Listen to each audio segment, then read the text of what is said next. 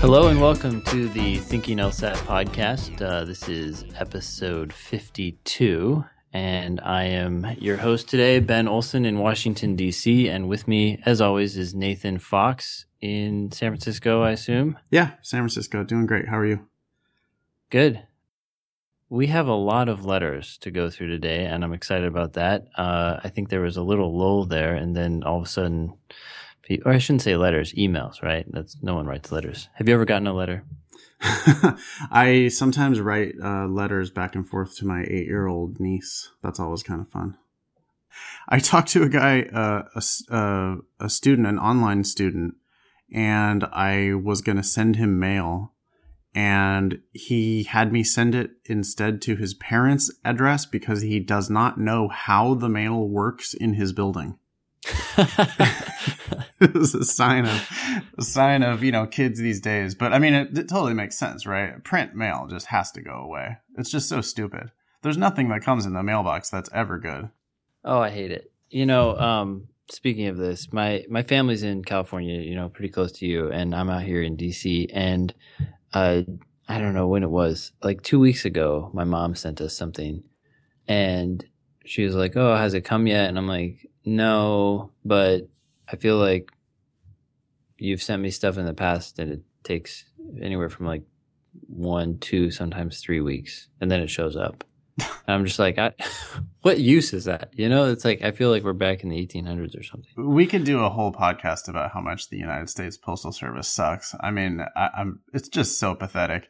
I've been living half-time in San Francisco and half-time in LA, right?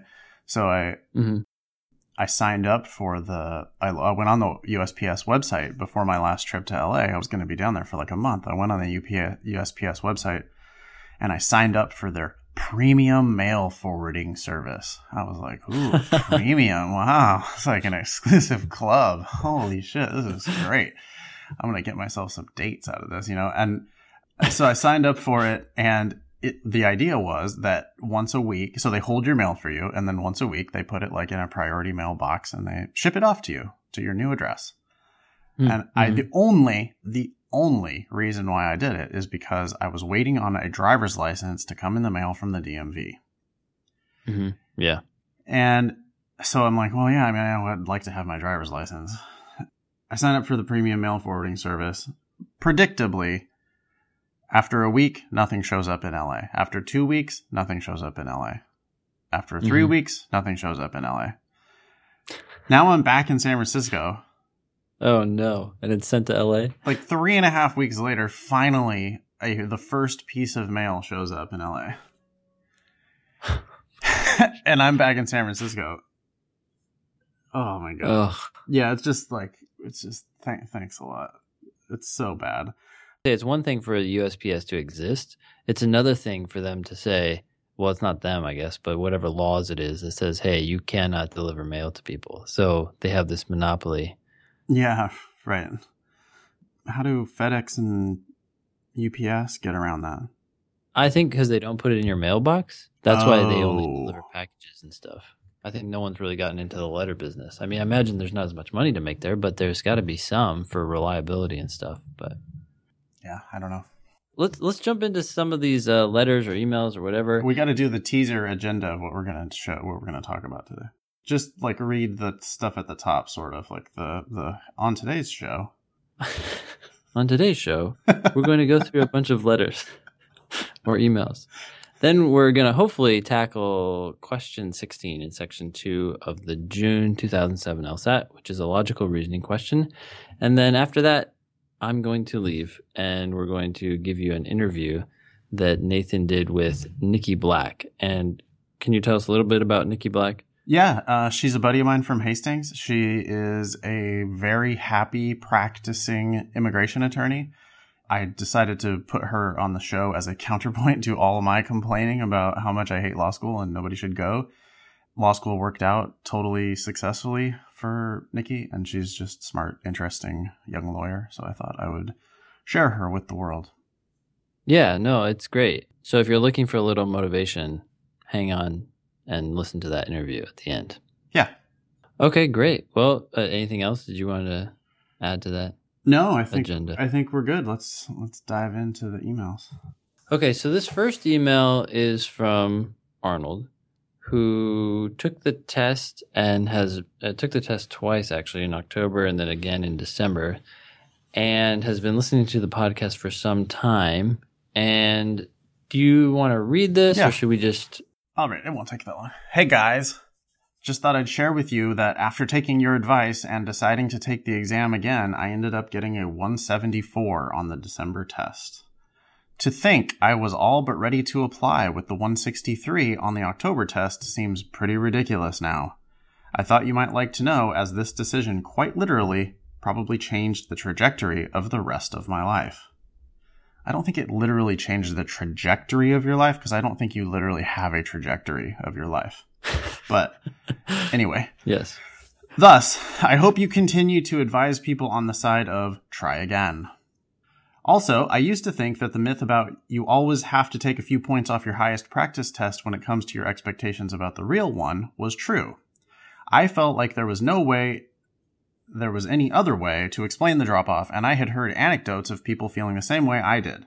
I'm happy to report that not only did I not score lower, but I actually scored a few points higher. Funnily enough, I think the Weird Pattern Game 3, this is the December 2015 test, I think the Weird Pattern Game 3 helped me quite a bit because games were always my weak point. But because it was such an undiagrammable game, I went ahead and used common sense on it, saved a bunch of time, and killed the section. Pretty funny it worked out that way. Then, I just had the perfect storm of doing about as well as I've done on other sections and as usual, and boom, 99th percentile. I think my highest full-length practice test ever was a 169 or a 170. So yeah, obviously people shouldn't come to expect dramatic increases on the day of the real test, but it is possible. In fact, I felt more focused while there on the real thing, and knew I just needed to give this test a little more of my all-out effort before being done with it for good, and that helped too. Anyway, sorry for the long email, blah, blah, blah. Cheers, Arnold, which is a pseudonym. That's not his real name. Arnold. Cool. He raises the third game in the December test. Yeah, there's a few different things here we can talk about. We could start with that. I'm sorry, I just remembered that I didn't respond to your tweet. Oh, you don't need to respond to my tweets. It's fine. Hey, but everybody, I've been actually using Twitter these days. I'm at nfox, and it's actually me, and I actually look at it and respond to it and stuff. So at nfox is suddenly a really good way to get in touch with me, and I would love to hear your questions for the show, or you can just chat with me. That's fine too. Yeah, I tweeted at Ben with my snap judgment the first time I looked at this game number 3 from June 2015. And I said, which is exactly what I was predicting I was going to say once I heard people talking about it. It looks to me different, and also really easy. What do you think? I would say it's definitely different. I would say that because of that difference, it's not really easy in the time constraints. But fundamentally, I agree that it's an easy game to understand. There are some games that even after you understand them, it can take time to sort of work through. I don't feel like this is one of those games. I can tell you my experience. I took the section timed, and I knew that the third game was weird. So I did the first game, felt really good about that. Did the second game, felt really good about that. Got to the third game and just went ahead and attempted it, even though I knew it was weird because I wanted to act like I didn't have that information. And to be honest, I was thrown off. I was like, this is just bizarre. And so I tried to do the first question, and I kept wanting certain information about that first question that wasn't there.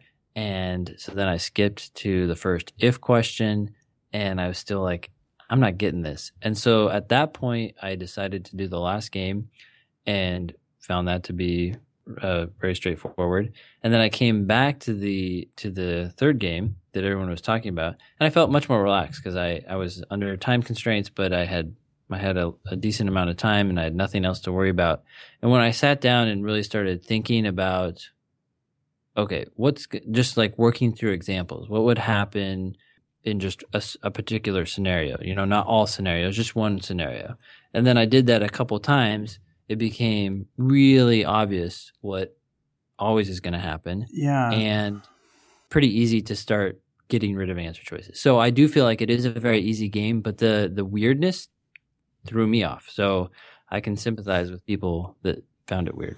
Yeah, I mean, I'm not saying I can't sympathize. I am saying, though, that part of the skill in LSAT logic games is the willingness to read the rules, follow the rules, and improvise a solution to whatever system they give you. You know, they don't have at the top of the page, hey, here's a sequencing game. Apply sequencing formula 3.B. You know, they don't, it's not like that. It's a puzzle without a label on it, without a template that you're supposed to apply, and you just have to read the rules, follow the rules, and figure that shit out. And I just, when I saw that game, it seems to me that the only thing you don't know is the order in which people are going to pick, right? Mm-hmm. But once you know the order in which the people are going to pick, they always will choose their top choice. Yep. So, and there's only 4 people? Mm-hmm. Does that mean 4 factorial? What is it? 24 different possible orders? Yeah, that's right. 4 times 3 times 2. Okay. Mm-hmm. So it's just, there's just not that much complexity in the game. And I think one thing you said is really interesting, which was just, I don't remember how you put it, but you started just kind of playing with a couple scenarios, right? Mm-hmm, mm-hmm. Like the first thing I glanced at that game and I said, well, what happens if they pick in exactly this order, the order in which they're presented on the page? What if they pick in exactly that order? Yeah. And you know exactly, then you can just see bang, bang, bang, bang. Here's what everybody gets. And then you could imagine, well, what happens if they pick in a slightly different order? Like, what if the second person starts first instead of the first person? Mm-hmm. And then you just run down the list. Bang, bang, bang, bang. Well, that's already 2 out of the 24 possible scenarios. Yeah. And I just don't think it's, I don't know.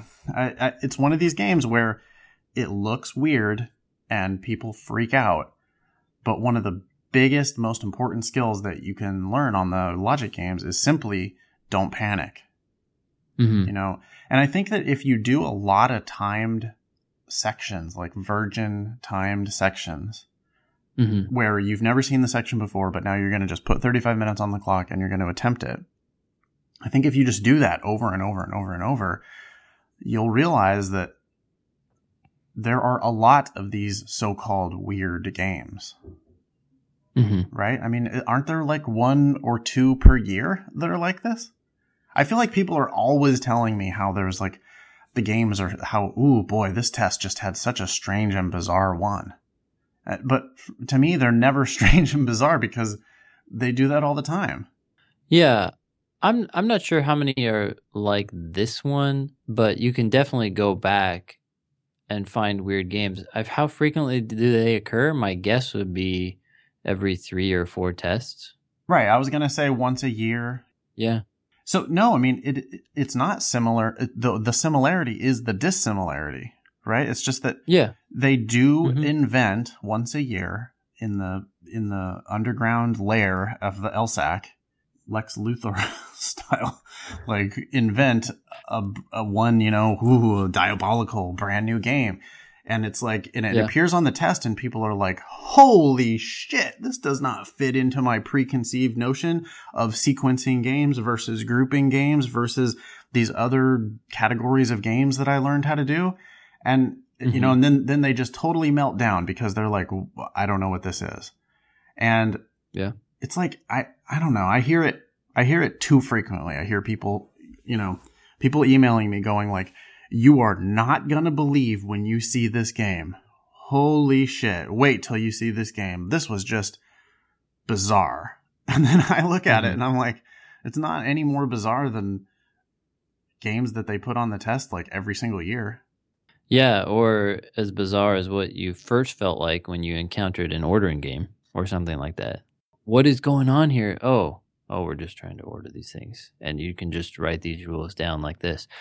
I mean, I think there are 2 ways to prepare for these games. I think I should say 3. First, exactly like you said, do a lot of timed sections so you can get used to juggling the time and what it's like to take a little too long on some games and therefore not have enough time for a fourth game or whatever. Get used to how many games you can do. But two, I would say also get really good and fast at the games that are predictable, because you can. I mean, that's kind of what I did on this test. I felt like the other games were really straightforward, just went through them very quickly. I think one of them was the diagram was pretty much completed by the time I was done with the setup, and I was like, wow, this is going to go fast. Then the third thing would be to go back and, well, a lot of students would know which games to pick, but I've gone back and picked out a lot of random games from old tests because people don't have time to do everything, and just say, hey, go ahead and try these and relish the weirdness and trying to solve a new problem that you haven't seen before. People should look forward to those things, even though they know they may not do so hot on them the first time they see them. Yeah. I mean, if you started now and you did, I was going to say a section per day, but if you did even half of a section per day, if you started now and did half a section per day, you would do every single logic game before the June exam, wouldn't you? That'll work out just about right. Yeah. You also want to make time for the other stuff. But yeah, I think, how many? If there are 77 prep tests. Yeah, plus the ABC, right? So you have about 80 times 4. So what is that, 320? Yeah. I mean, if you did a section a day, it's 80 days, right? If you do half a section a day, it's 160 days. We got about half a year till the June test. Maybe not quite that, but my point is, and I'm actually not saying you should go do literally every single game. I don't think you need to do every single game. But the best thing to do with the games, I think, is to just expose yourself to it all the time and just chip away at it. Just do a little bit every day. But I mean, I think if someone had done all of the last, let's say, 30 or 40 prep tests, I don't think they would have been surprised by game 3 on the December 2015 test. I mean, they would have never seen anything exactly like that before, but they would also have seen a ton of other one-off games in all of their prep that they've done, and they wouldn't be shocked by it. They would be like, oh yeah, I have seen other weird games in the past. One thing that students do is that they convince themselves that it's the experimental section. Yeah. That is common. Oh, this is bizarre. I've never seen anything like this before. Oh, this has got to be the experimental section. No, it doesn't. Yeah. No, it does not. Arnold has a couple other points here that I think were interesting. Sure. Yeah. So the reason why I wanted to put this on the agenda in the first place is just he got his 163 in October, and he wasn't sure whether he should take it again. And he emailed us, and we advised him to take it again. We asked him, hey, what were your practice test scores? And he said that his practice test scores were a few points higher than his 163. And we said, in that case, it's a no-brainer that you should take it again. I think we both said that, right? And he did take it again. And then he ends up not only with his 166 or 167 or whatever his practice test scores were at that time, but he ends up with his life-changing 174. Yeah, that's pretty incredible. Right? The difference between 163 and 174 is a oh my God. Not the same applicant, right? No. In the eyes of law schools, I mean, that is just not the same applicant. 163 is like not getting into a place like Berkeley, probably. But a 174 is like probably getting scholarship money to Berkeley. Yeah, and other places. Yeah. So depending on what his grades are, we don't know. But it's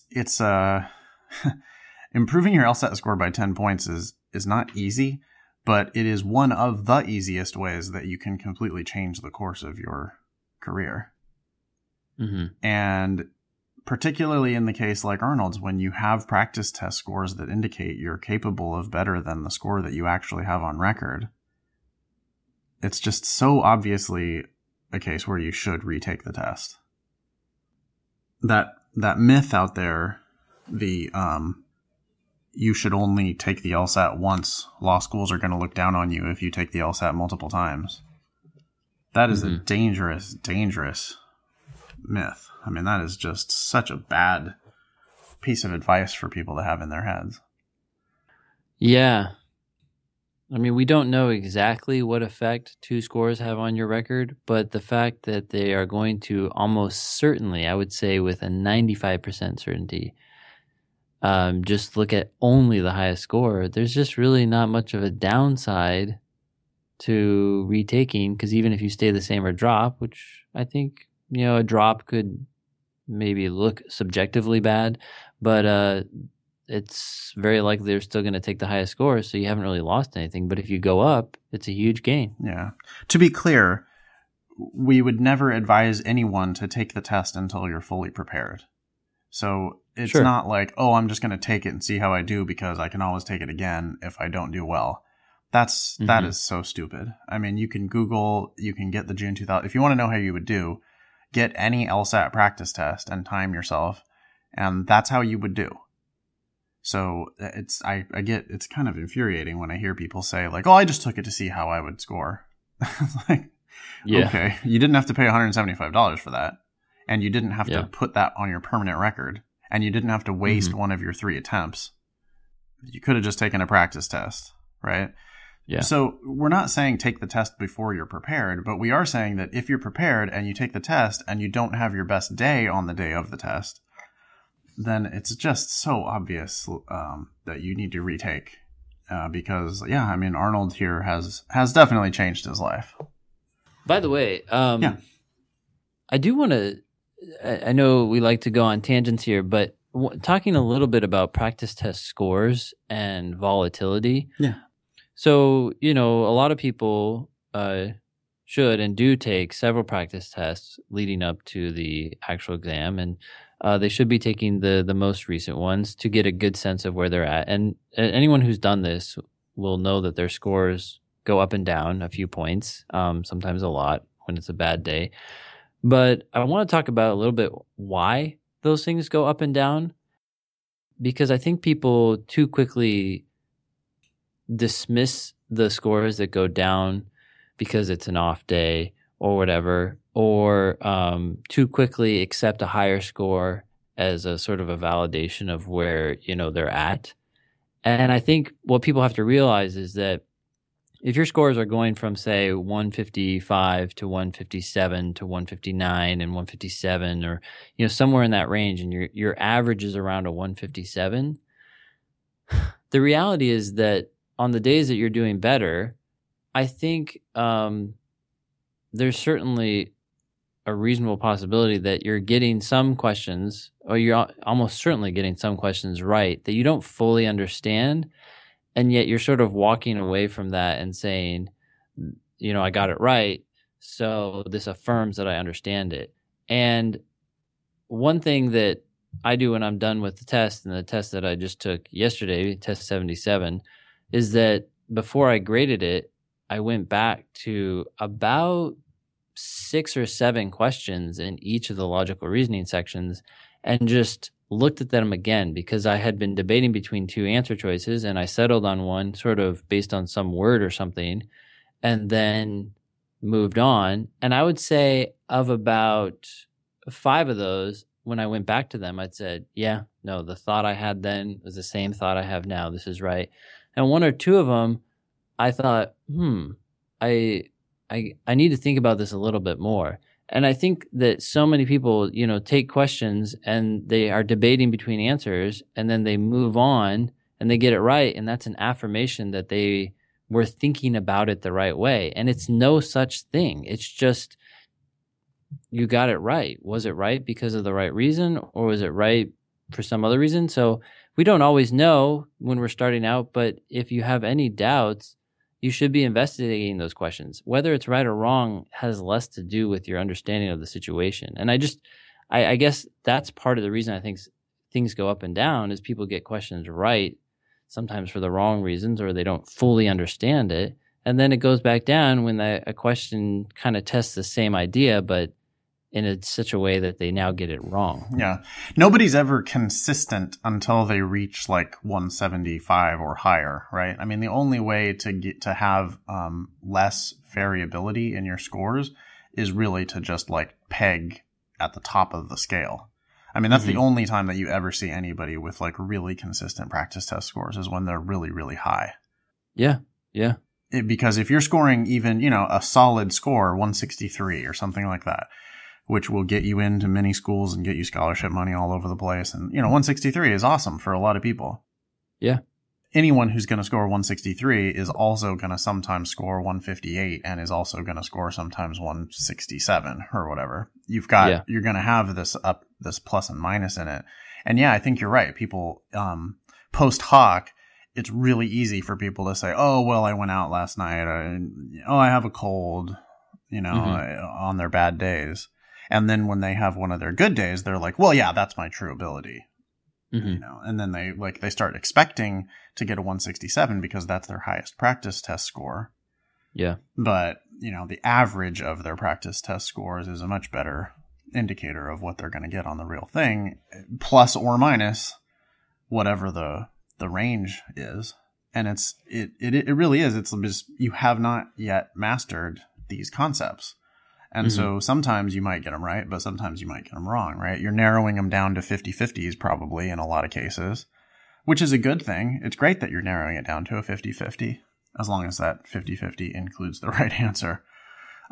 But you narrow it down to a 50-50, and those, you could think of them as coin flips. And some days you're going to get a whole bunch of those coin flips in your favor, and some days you're going to get a whole bunch of those coin flips going against you. Yeah. And that's where that randomness, that's where the variability comes from in your scores. It's probably less about your hangover, and it's probably more about you just haven't yet quite mastered it. Yeah.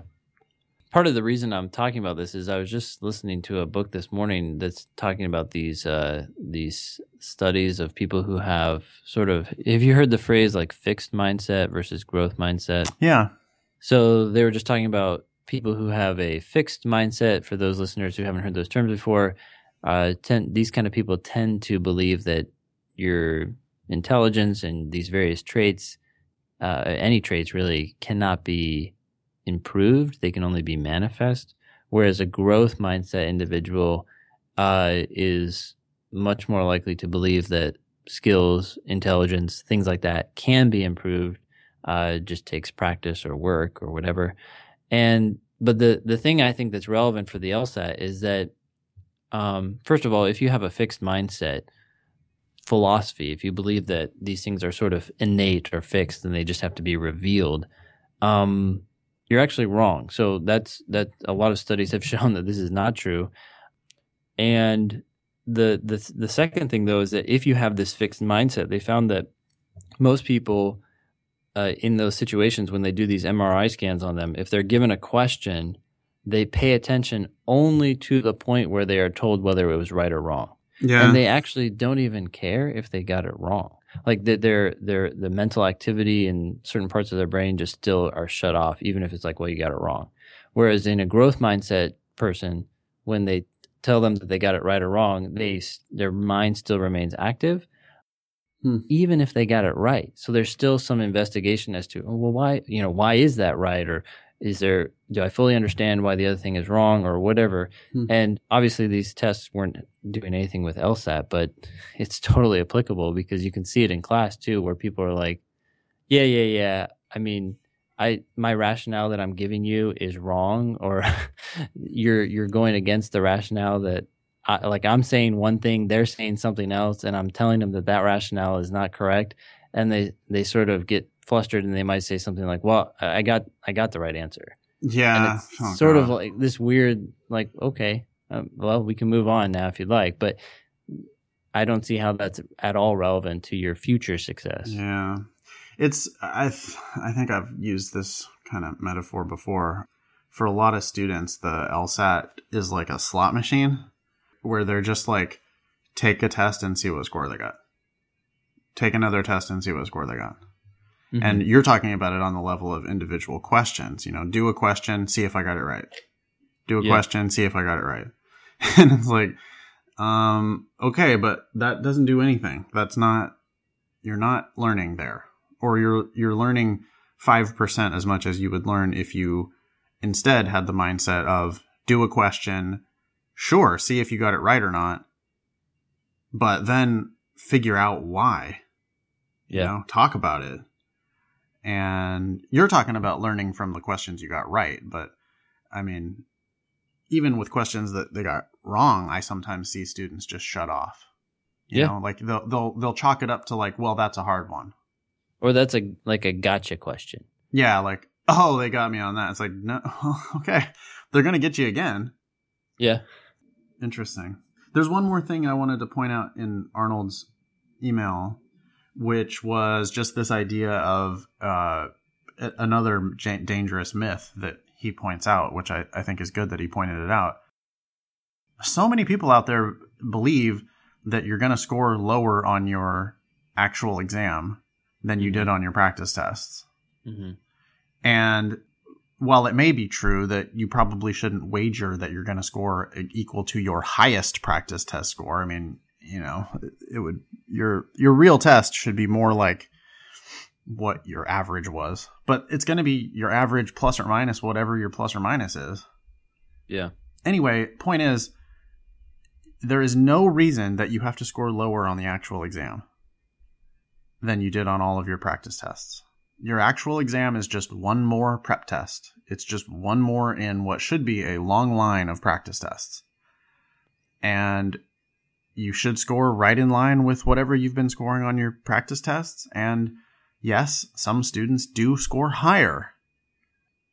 I think sometimes it's a little bit easier to focus on the actual day. And for some people, you end up... I did achieve my highest score ever on my real exam. And the same has happened here for Arnold.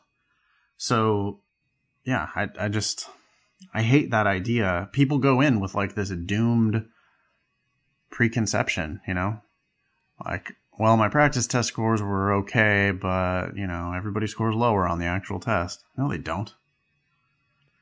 Yeah, so I have two thoughts on this actual point of what you're going to get on test day. And the first one is an argument for what you're saying, and that is that I think there's a huge confirmation bias in the sense that people who do worse on test day remember it very acutely, whereas those who do the same or better, they're not out there bemoaning it so much. Certainly people who do better, I think, are going to remember that. But if you do about the same, you're not saying anything. And so I think there's a lot more focus on people who drop, right? Those are the ones who are going out, seeking more help and talking about this because things went down or they didn't go as they had expected. Yeah, I would call that selection bias. Oh, yeah, I was thinking confirmation just because it's sort of like people expect that and then that's what they remember. There's both. I think there's both.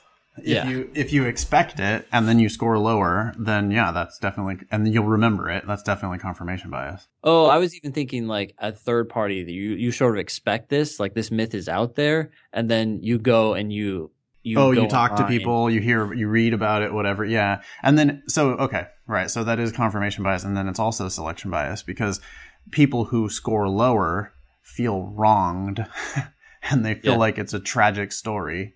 Mm-hmm. Or they just are out and out lying. Yeah. or lying to themselves, right? Like, oh, they gave themselves a few extra minutes once in a while on the practice test. Ooh. They didn't really score it quite strictly. Dude, that's a big thing. I didn't bother to use a bubble sheet. Yeah. While I was taking my practice test because, reasons. I don't know. Well, yeah, a lot of people think it's trivial. Like, I can bubble in bubbles. And I'm like, yeah, and it takes a minute and a half. I don't need to practice with a bubble sheet. Come on. I don't need to, or like, well, I paused in the middle of the section so that I could go to the bathroom. Yeah. But I restarted the timer. Yeah. And then they score lower on their actual test. And then, what we were talking about is then they go tell the world about it. Yeah. Yeah. And that is the selection bias. It's like no one ever talks about it when they take practice tests and then they go score the same score on the real thing. Nobody talks about that. Yeah. So yeah, you hear the horror stories of people who scored lower, but that doesn't mean that you have to score lower. So that is my argument for why what you're saying is correct, that most likely people end up getting the score that they were getting, or the average, around the average of their last few tests.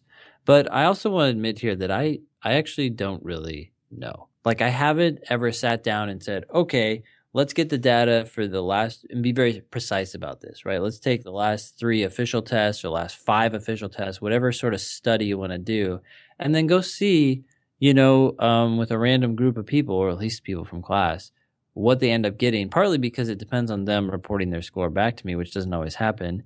I mean, I could try to be more vigilant about it, but I would be curious if there is, over, a large group of people, a trend towards the middle, a trend a little bit lower because it's test day, or a little bit up because people are focused and it's test day. I don't know. I could see it cutting a little bit in either direction. If I had to make a bet, I'd go with the middle, the average, the base rate, if you will.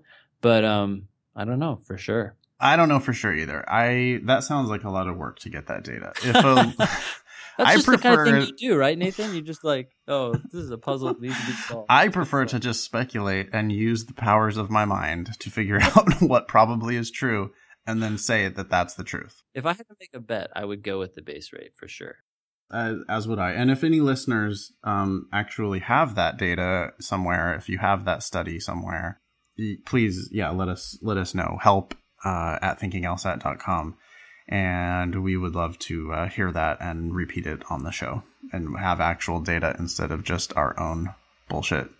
I don't think it's total bullshit, as you put it, but it would be interesting to actually see if there's a slight, statistically significant change in one direction or the other. Absolutely. It'd have to be very controlled, though. That's the tough thing, is that you would actually need, I think you can't rely on self-reported scores at all in that case. I mean, That's I tough. actually think you have to administer the tests yourself in like the classroom, and you have to actually like collect the score sheets. Yeah. And you have to score it yourself. You have to, because any type of letting people, I mean, you got to strictly proctor it, Mm-hmm. Sure. I did a test in class the other day. And do you ever have this where the students are like not following your proctoring instructions? Will they keep writing answers after, or what? Oh yeah, like this one dude was just like working on section 1 during section 2, and working on section 2 during the break. I don't think I usually have that. I usually have people who are always bubbling stuff in after it's like, stop, put your pencils down. And it's so obvious because it's like, those are the 3 people who are still writing where everyone else is looking up. I want one time to just go grab someone's score sheet and dramatically rip it up right in front of them, right in their face. I'm sure that would endear them to you. It would be so awesome, though. It would be so fun. And then I'd just be like, that could happen to you. That could happen to you. All right.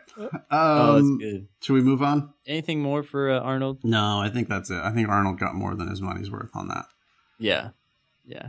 We'll expect a donation soon, Arnold. So. How's that going? Are we still looking at our one donation that we received? Yeah, so far we have one donation. Sweet. I mean, thankfully it was for $5,000, so that's pretty cool. Yeah. That was a bad joke. It was $5 actually, but thank you.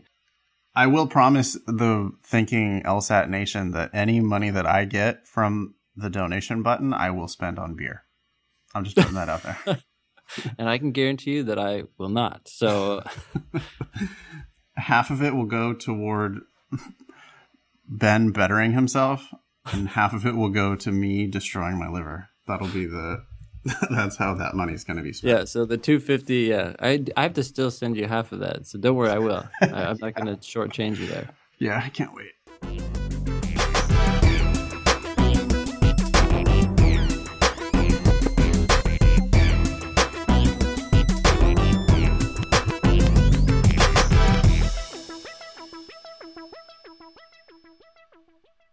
Yeah, so Hannah had a question about an application fee waiver. Her story is sort of funny. Let's see here. She's listened regularly since September. Thank you, Hannah. and she started with a 153, and after 5 months, she's now. Oh, she took the December test and got a 163, so that's 10 points up. Nice. And she said, "This is the same as my practice test average, so it wasn't too surprising. Confirmation bias, I will just focus on this forever." Yeah, that solves it right there. That's all we need. One That's data all point. we need. We're good. Yeah.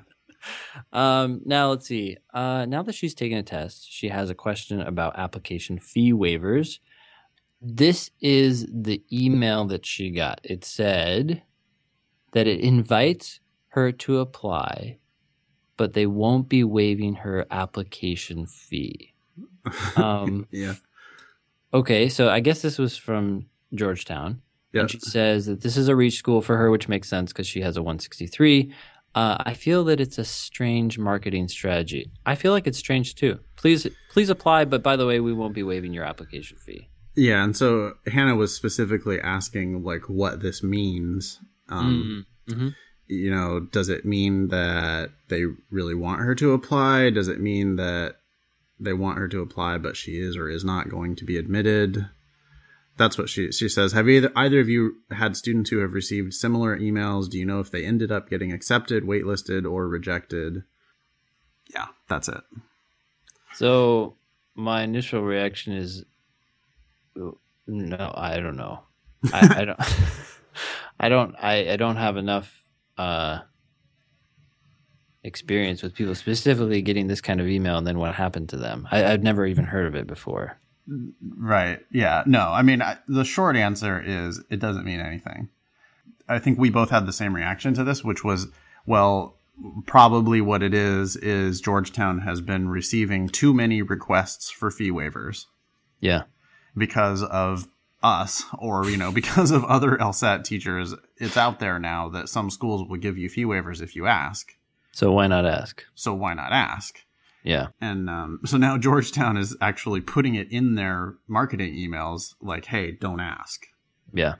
I would probably go Andy Dufresne on it and just still ask. Do you know who Andy Dufresne is?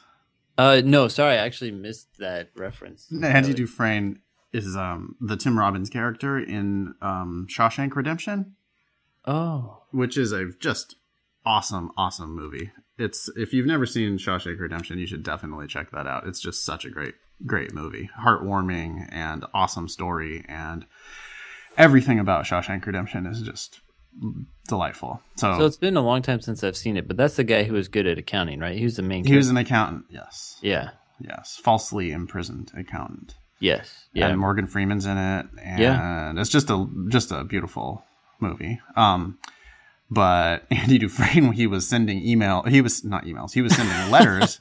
He was in prison. He was sending letters, yeah. He was working in the prison library, and he kept sending letters to the state asking for funding for the prison library. Oh, yeah. And they had all those letters. He sent like one letter every week for like 12 years, and they finally responded with some money for the library. Yeah. And stop asking. And so then Andy started sending 2 letters every week.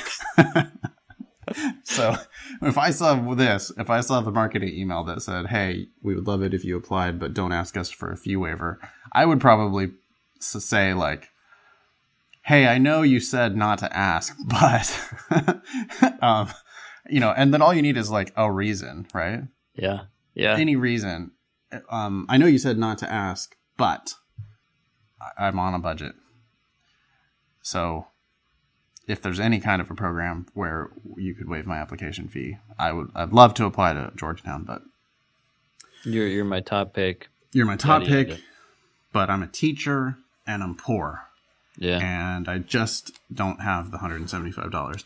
You know, the worst they're going to say. I just gave my last dollar to the Thinking LSAT. Yeah, I just donated $175 to Nathan killing himself via alcohol, so therefore I think you should give me a free application to Georgetown. Yeah. I mean, as long as you're polite, it's not like they're going to say no, and by the way, never mind, don't even apply to our school. Yeah. The only time they're ever going to do that is if you're a major dick. So anyway, I don't think this email means anything to Hannah. They have certainly not decided, Hannah, whether they're going to admit you or not in advance. They are trying to get as many applications in the door as they possibly can. And you are reading way, way too much into this marketing email that they sent you. Until you apply, they don't know anything about you, and they have certainly not predetermined whether or not you're going to get in. Do they not know your LSAT score? They would know that. Well, they probably do have your LSAT score. Mm-hmm. But, I mean, and they're not going to send this to you unless there is some chance, right, that you're going to get in. Yeah. Also, they don't know if this is your final LSAT score. Also, I'm not sure if they know your GPA or not. Mm-hmm. Also, they certainly haven't read your personal statement. I did think that they could be saying, hey, anyone below a certain LSAT score and everyone below that score we're going to send this to because but like they might not send this to people who have really high LSAT scores if they know them because they might actually want to waive their application fee, right? Sure, yeah, that's true. If anybody got a marketing email from Georgetown that did not have this in the boilerplate, we would love to hear about it. Yeah. But I still, the thing that's most amusing to me about this whole thing, well, other than Georgetown just being kind of rude in their marketing email, it's kind of funny. Or not, I'm sure they weren't being rude, but it is kind of like off-putting, to a potential candidate. I thought that was amusing, but I also thought that Hannah, just in that she's so representative of all LSAT students in like wanting to read the tea leaves. Mm-hmm. You don't know until you apply, and nobody knows until you actually apply. Yeah. And sometimes people who seem like they're over-credentialed don't get in, and sometimes people who seem like they're under-credentialed do get in. Yeah. And there's just, who knows? There's random shit at play. And so I would certainly not read anything into this email that they sent you in advance before you've ever even applied. Yeah. Okay. Next one? Yeah, next one is Sydney, and Sydney wants to know, she wants a little information about a study schedule. She said that she's been listening to the podcast since about October and find it really helpful. So thank you. Glad to hear that. All right. So she just took the December LSAT and she got a 161. She's planning to retake it in June to get a better score. She's trying to get into Georgetown, Bolt, and Harvard. Ooh. And great schools. Nothing wrong with that. Just, definitely need to get a higher score, I think, at least for Harvard. And I'd really like to score in the 168 to 172 range to improve my application. She currently has a 3.9. Wow, that's great. From Berkeley. Again, great. Yeah. I'm definitely willing to put in the work for a 170 to up my application. Sounds like she has a growth mindset. I started out scoring a 141. Wow, she's come a long way from about July to December and raised it to the current score. Wow, cool. Okay, so she's working full-time. She's already taken a prep class. She has all the materials from it, and she's curious how to create a self-led study schedule. From what you've said on the podcast before, I'm more in the range that tutoring would help, but it's incredibly difficult for her to afford it. Okay, so anyways, what suggestions do we have for her to create an affordable study schedule that's self-led? I think study schedules are dramatically overrated. Sure. And I also think that they're like one-size-fits-all kind of bullshit. Sure. Without knowing what her strengths and weaknesses are, there's no way I would be able to like tell her specifically what to study. Yeah. And when you buy these off the shelf study schedules, I just don't, it's different people need to work on different shit. So I don't know what good that would be. Yeah. They also make, I haven't really looked at any of them recently, but I'm assuming that there's assumptions about how much you can do each day, and that's different for everyone. So totally. I mean, different people have different amounts of time, and different people have different amounts of patience and ability to sit and study.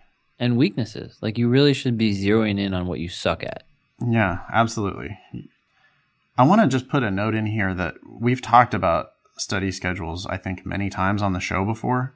Mm-hmm. And I really would encourage people to go back and listen to our back catalog. I mean, if you like the show, I don't know why you would, but if you like our stuff, there are now, coming up on 100 hours worth of back catalog to listen to. And so we've covered many of these topics in the past. The one thing that I always say when people ask this question is simply do a little bit every single day. Yeah. And work on your weaknesses. So whatever your worst section is now, I think you need to emphasize that. I wouldn't neglect any of the test. I would continue doing full tests, like one section at a time, and working your way through full tests. But I would, if you find out, like many students do, that games is your weakest section, then you need to really hammer on the games. Yeah. And so do an extra section of games alongside your continuing to do full tests, one section at a time. Just throw in extra sections of games, and so it's like the daily practice, again, that I recommend this for everyone, including the students that are in my classroom class, my private students, my online students, everyone, is just crack open the book, put 35 minutes on the clock, do a section of games or do a section of whatever. Then when time's up, review your mistakes. Thoroughly review your mistakes. Some of them you're not going to be able to figure out by yourself, or you're not going to be sure you figured them out by yourself, or you think there must be some faster, better solution. Those ones you need to put on a list, and you need to get yourself either a study partner or a tutor. Since Sydney has studied for so long, and since she is already, scoring pretty well with her 161 on record, which, congratulations on that, by the way, 20 points improvement already.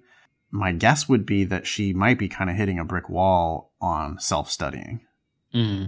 And that a tutor, even like a single tutoring session, might be able to help a lot, because whatever mistakes she's making at this point are really, she's got a good foundation in the test, but there's some cracks in that foundation. And so I would, an hour or two with a tutor, an expert tutor, I think could make a huge difference for her, and like make the rest of her self-study more efficient. Mm-hmm. And that's what I think maybe people don't understand, that's really what tutoring is about, is like finding somebody who can keep you from banging your head against the wall on the same issue, mm-hmm. and then accelerate the learning that's going to come from your own self-study. Yeah. Because it really is about self-study, isn't it? Yeah, because even if you're in a class or working with a tutor, you've got to sit down, put in the time, and think about what you're doing.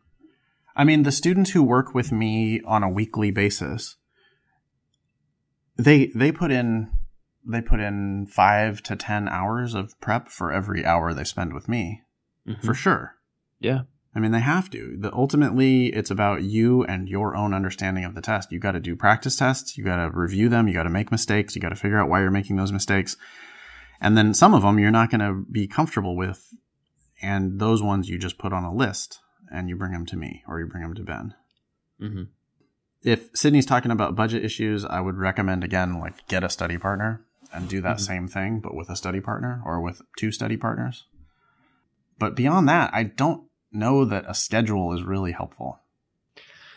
Yeah, I agree. I think that studying a little bit every day, I even sometimes say 15 minutes. I know you said 35 minutes, and I actually think that's great because you can just do the section and then review it. But even if you're looking at a day and you say, I don't have 35 minutes today, just do something for 15 minutes. Do a game or a few logical reasoning questions so that you're doing something every day. And this is not just crazy talk. I could be going out there and just looking for studies that confirm what I'm thinking. But I was just reading another study 2 days ago about the best study methods. It said that hands down, for It depends on the kind of test, but the different tests that they were, or the kind of knowledge you're trying to acquire. But for the skills-based stuff that they were talking about, they said that cramming just hands down doesn't work as well. And the LSAT is definitely on the side of a skills-based test. And so it makes sense to be doing stuff over time. It's not like you can go and throw the football 100 times on Friday and then be like, okay, now I'm ready for the game on Saturday. You got to do it over the week. And so I think it's very, very valuable to do a little bit each day, even if that's less than 35 minutes. Granted, you can't do that forever, but on some days you're going to be able to do more. Yeah. And then the other thing I would add is that, like you said, as long as you're taking a full-length practice test, if you're trying to figure out how often to take one, maybe once a week or something like that, then you are going to check in with all of the sections. And so you won't necessarily lose sight of anything that you may be weak on. Sometimes I think people maybe just do games forever, and then they're like, oh, totally forgot about the other sections, or they just don't ever develop them. Yeah. But as long as you're taking a full-length test every week, then you're going to be in touch with those. And you mean by a full-length test, you don't necessarily mean sit down and do a whole test all at once. You mean a test worth of sections, right? Yeah, it really depends on where you're at. If you're scoring very high, then taking a full-length test once a week, assuming you can find the 2.5-hour block, makes a lot of sense because you're not going to get that many wrong, and so reviewing the whole test isn't going to take you so long, and so you can actually do it. If you're not doing very well on the test, then absolutely, like you're saying, break it up into 4 separate sections, do one, review the heck out of that before you go on to the next one, because otherwise you're just going to overwhelm yourself with a ton of questions that you need to review, and you'll never review them. So it really depends on where you're at. And even if you're scoring high, maybe you don't have that 2.5-hour block, and all you can ever do is fit in a 35-minute section at night. Fine. I don't think that's ideal because, like we were saying earlier, you do want to get some experience doing these sections back to back and not taking a break. And you need to experience that. But do you need to do that for your whole prep time? No, especially not in her case. She's looking towards June. She's got months ahead of her. So. But yeah, I think you do need to fit that in sometime. Cool. So our universal study schedule is just like do a little bit every day. I mean, the nice thing about that as well is that, you do have diminishing returns when you sit for 4 hours and try to study the LSAT. In hour number 4, I mean, maybe half as much is going in as was going in at the beginning. Yeah. So if you do that little bit every day, that's you're getting the highest value hour. Yeah. Right. I mean, 1 hour every day, you're going to learn a lot more than 7 hours on Saturday. Yes, for sure. Yeah. Okay. Well, good luck, Sydney. Please let us know if you have any follow-ups or anything on that. Cool. So the next one is an email from Oscar. I guess you and Oscar were exchanging emails, right? So maybe I should let you. Yeah. So I'm not sure how much we have to say about this. I just wanted to read it to the audience. Oscar, he listened to our podcast about accommodations, or we've talked about accommodations multiple times recently.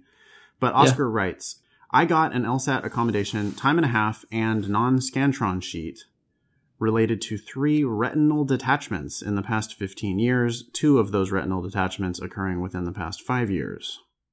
As a result of the detachments, my vision is failing, where my left eye is negative 3.5 and my right eye is negative 9, whatever that means. I also have large floating spots when I read, and this causes me to read very slowly.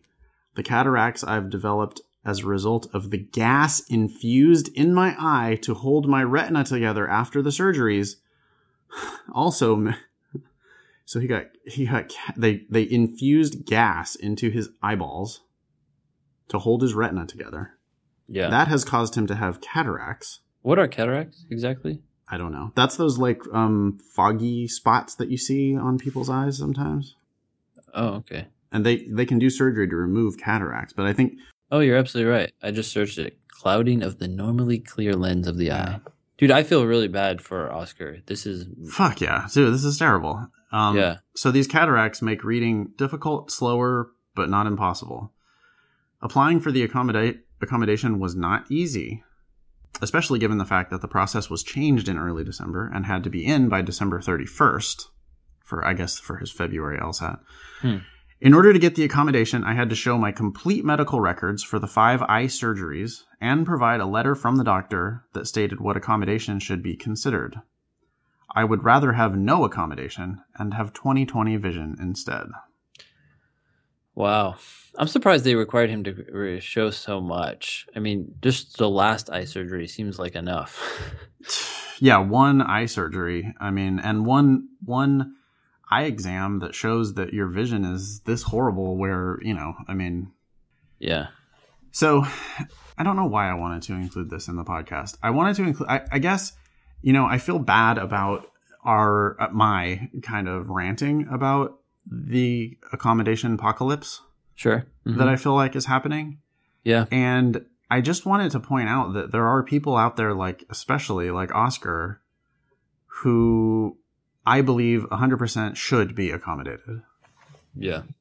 There's no doubt in my mind that fairness to me, it's obviously subjective, but the world that I would like to live in is a world where Oscar would get extra time on the LSAT because they put gas inside of his eyeballs to keep his retina together. And it's, and he's just barely, it sounds like just barely able to see well enough to read. So, Oscar doesn't have to fill out a Scantron. And that to me strikes me as perfectly fair. Yeah. And Oscar gets extra time, and that strikes me as perfectly fair. Yeah. So I am absolutely not complaining about accommodations in Oscar's case, and I really don't even know enough about it to know whether I should complain about accommodations in other cases. Sure. I agree. We're not experts in that. Not at all. I'm not at all an expert in any of that. So, it's possible that I should just shut up, but I'm not going to. Yeah. But I, the thing that it's striking to me when you compare this to the accommodation for people who, I just have difficulty focusing. Mm-hmm. Yeah, and I think LSAC is actually making a distinction. I just pulled this up on their website. It says that documentation submitted in support of a request for testing accommodations may not be more than 5 years old for candidates seeking accommodation for mental or cognitive disabilities.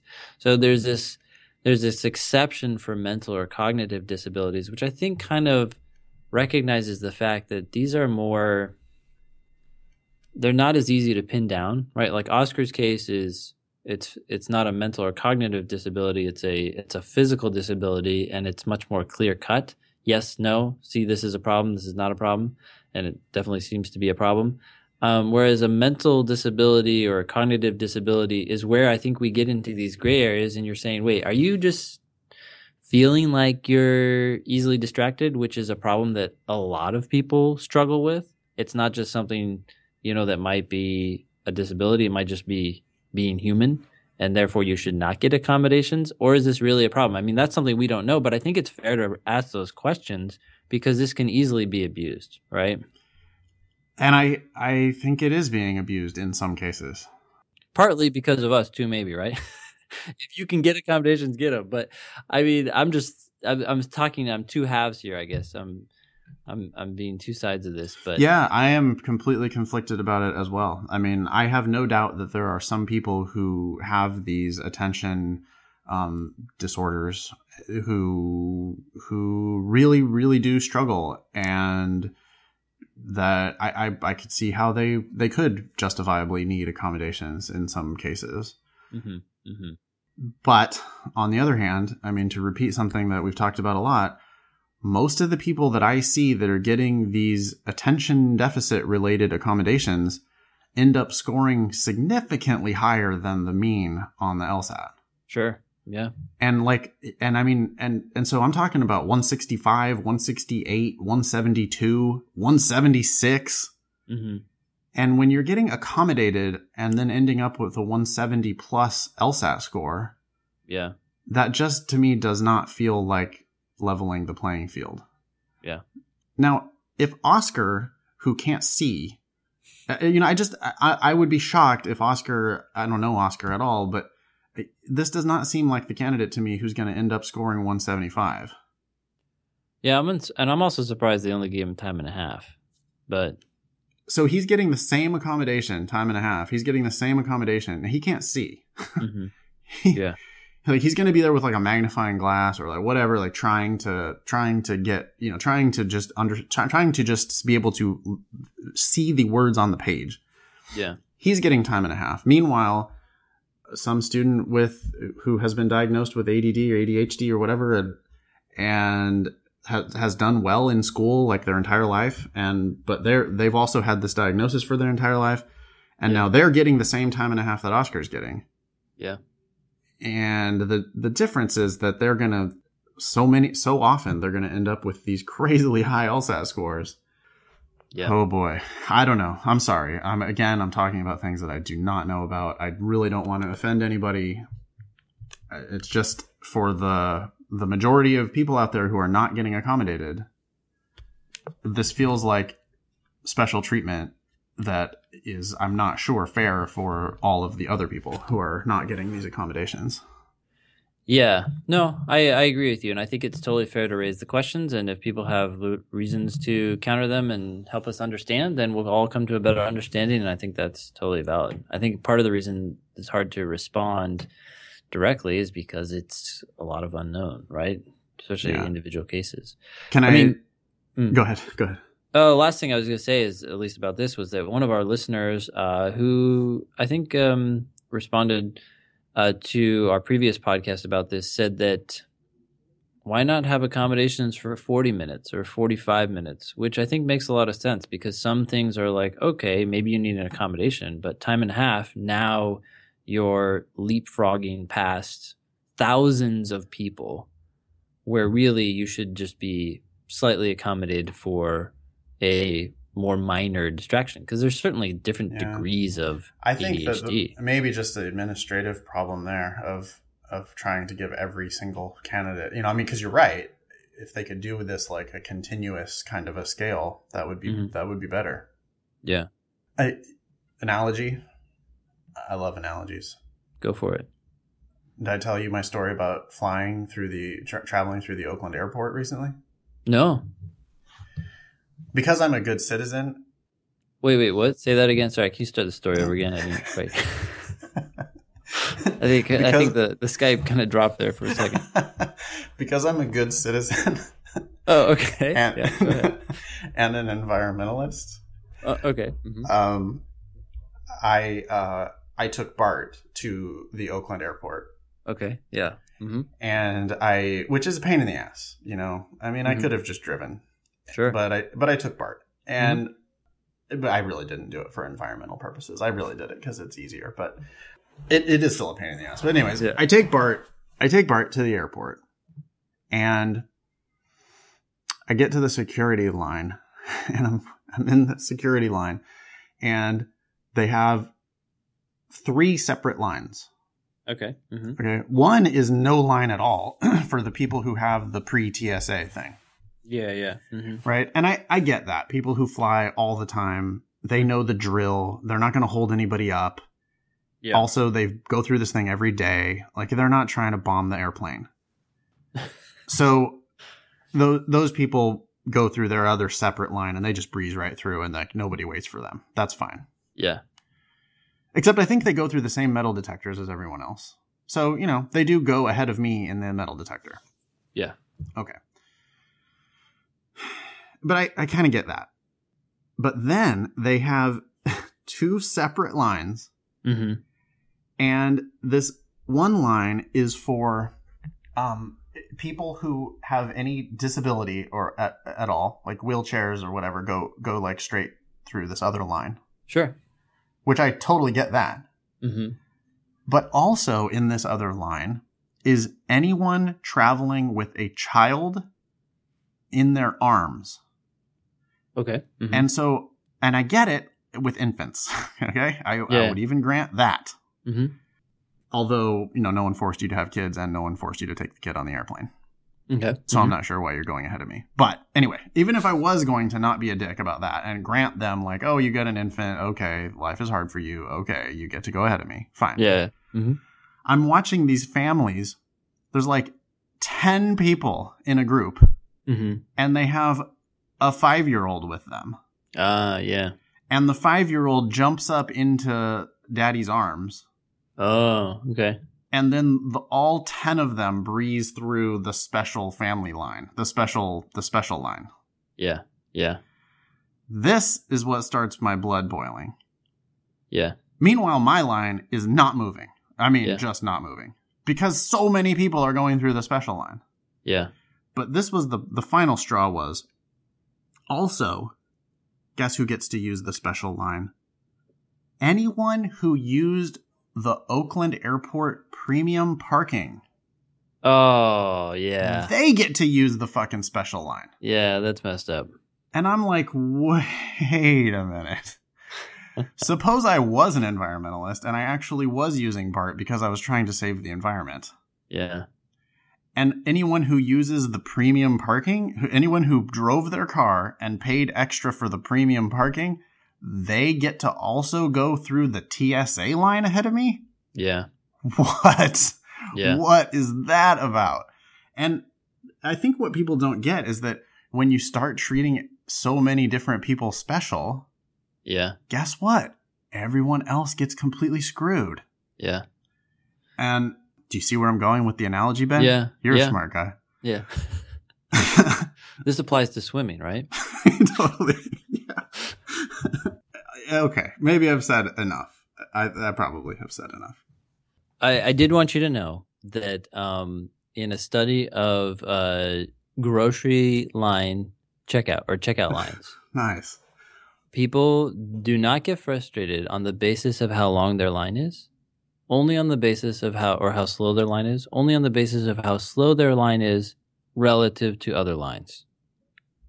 Of course. That doesn't surprise me at all. And why don't they have one line at the grocery store?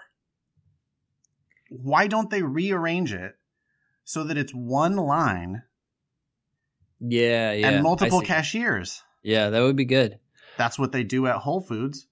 That's what they do at Best Buy. That's what they do all sorts of places. Yeah, that's true. But that's not what they do at Safeway. And so then you just end up being absolutely infuriated because you pick the line that doesn't move and the other lines are moving. I guess they did this study was because grocery stores had the number one complaint was how long it took to check out. And so they dropped that time from like 5 or 10 minutes or something like that to like down to a minute. But people were still pissed and they were like, what the heck? You know, you can get out in a minute. And people are like, they figured out, oh, it's just because the person next to me did it in 30 seconds. So, yeah, that was. I mean, I was not getting through the TSA in Oakland in a minute. I'll tell you that. More like an hour. But yeah, the people, and there it's actually. Imagine at the grocery store if there was a line where people got to cut in front of you. Oh my goodness! Like, oh, you have a kid with you? Oh, right this way, sir. You come this way. Yeah. Oh, you parked in the special parking lot because you paid for the special parking lot? Oh, you get to come up here. You get to go faster. Yeah.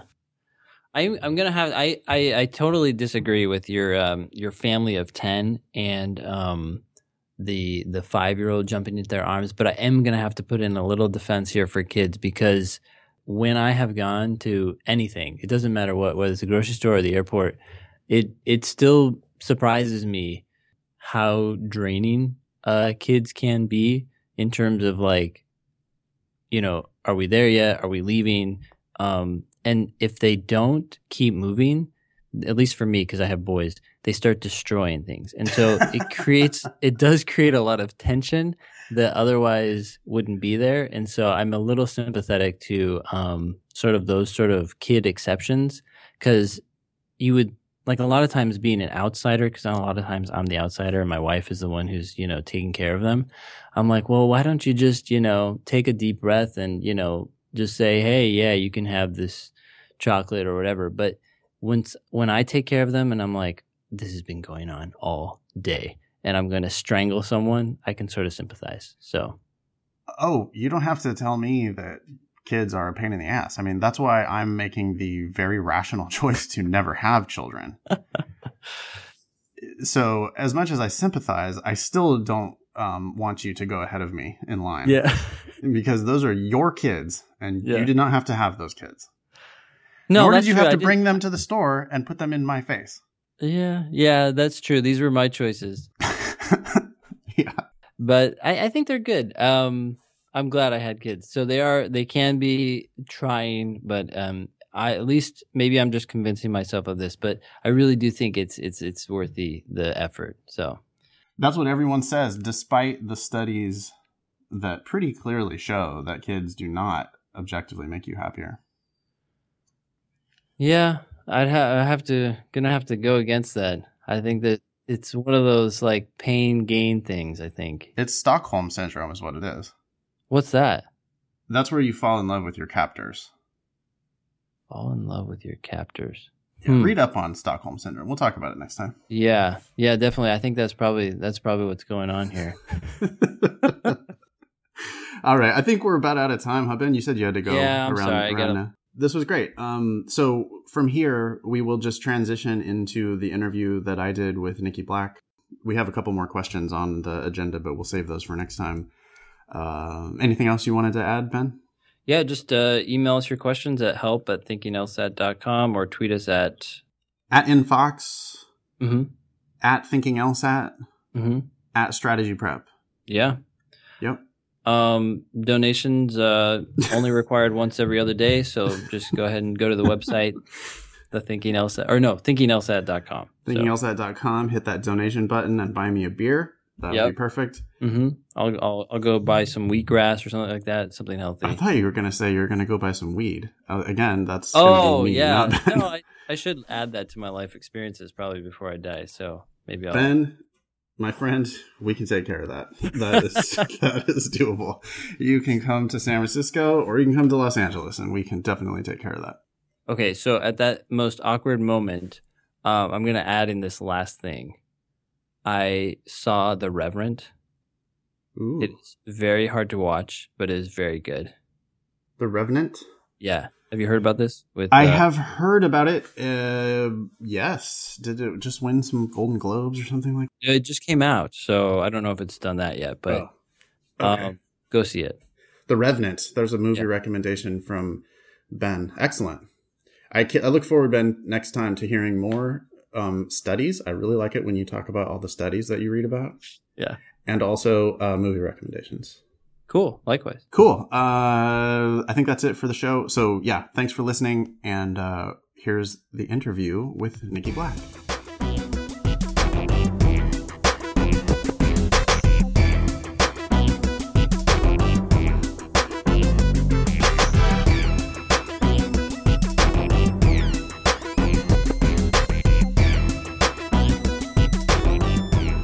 I met you, Nikki, in 2008. Yes, you did. Yeah, isn't that crazy? It's been really 8 years. Crazy.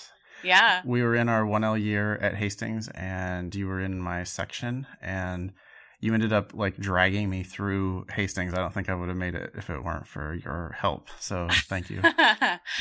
Wow. I don't think that that's true. You have amazing stamina for anything education related. Yeah. Right.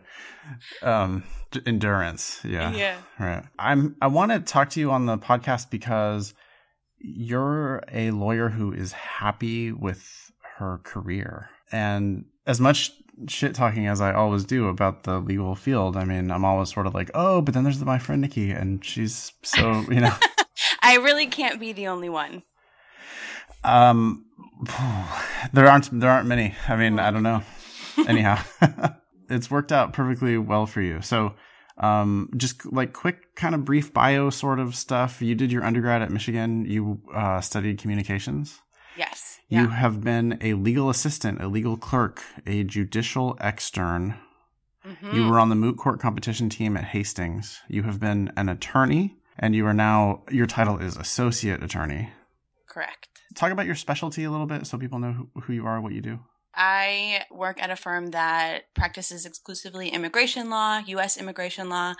It is primarily focused on helping foreign investors and companies that are hiring foreign employees, helping them get either temporary or permanent immigration status in the U.S. And I also do a little bit of family-based work, meaning mostly that I help couples who are applying for immigration status through marriage or through a family relationship. So family, employment, and investor immigration law. Yep. When did you first know you wanted to be a lawyer, and was it always immigration law, or did that come up later? Well, it was actually immigration before anything, probably. When I was in fifth grade, I was studying American history and social studies. And as part of a homework assignment, my teacher made my whole fifth grade class enter this essay contest that was put on by the American Immigration Council, which actually is still doing this essay contest today. So it's a contest for fifth graders. And you have to write an essay on the topic, why I'm glad America is a nation of immigrants. You're supposed to write a 1 to 2 page essay on this topic. And when I was a fifth grader, I wrote a 15-page sci-fi opus, basically covering this fictional universe in which the U.S. government passes a law that anyone with immigrant heritage has to be deported. And so you kind of see everyone in the U.S. being systematically deported from the United States.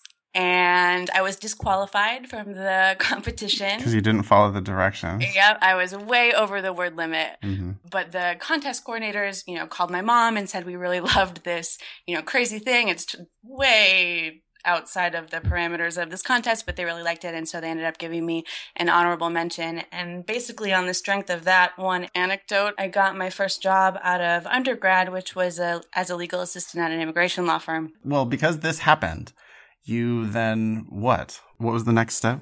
So when I was an undergrad, I was a journalism major because I was always strong in writing. And so right before graduation, I started thinking man, I, probably can't be a bartender forever. So I was looking for jobs, and I don't know, it could be my memory, but I'm pretty sure the very first job I applied to happened to be at this immigration firm in Chicago. And all their ad said was basically, we're looking for new graduates who can write well.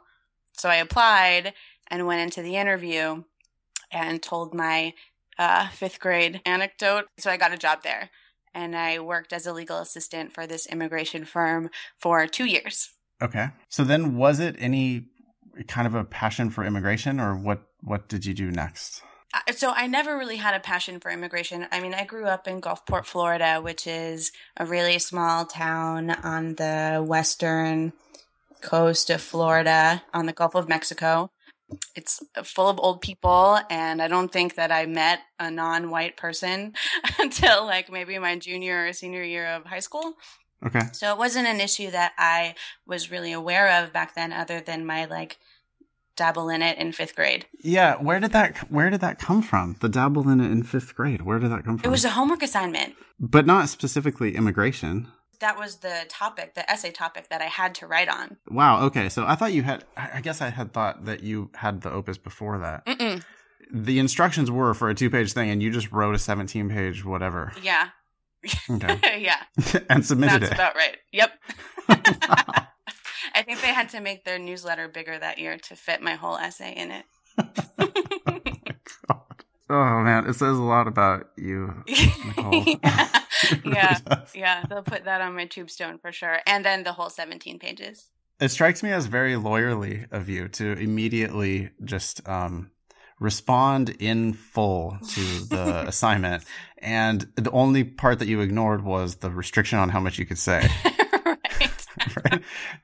You're saying as absolutely most that you would possibly be allowed. Yeah. See, that's one spin on it. I also think that, in working in immigration, as long as I've come to see the things that work and don't in terms of legal writing and pleadings and briefings that a human actually has to read.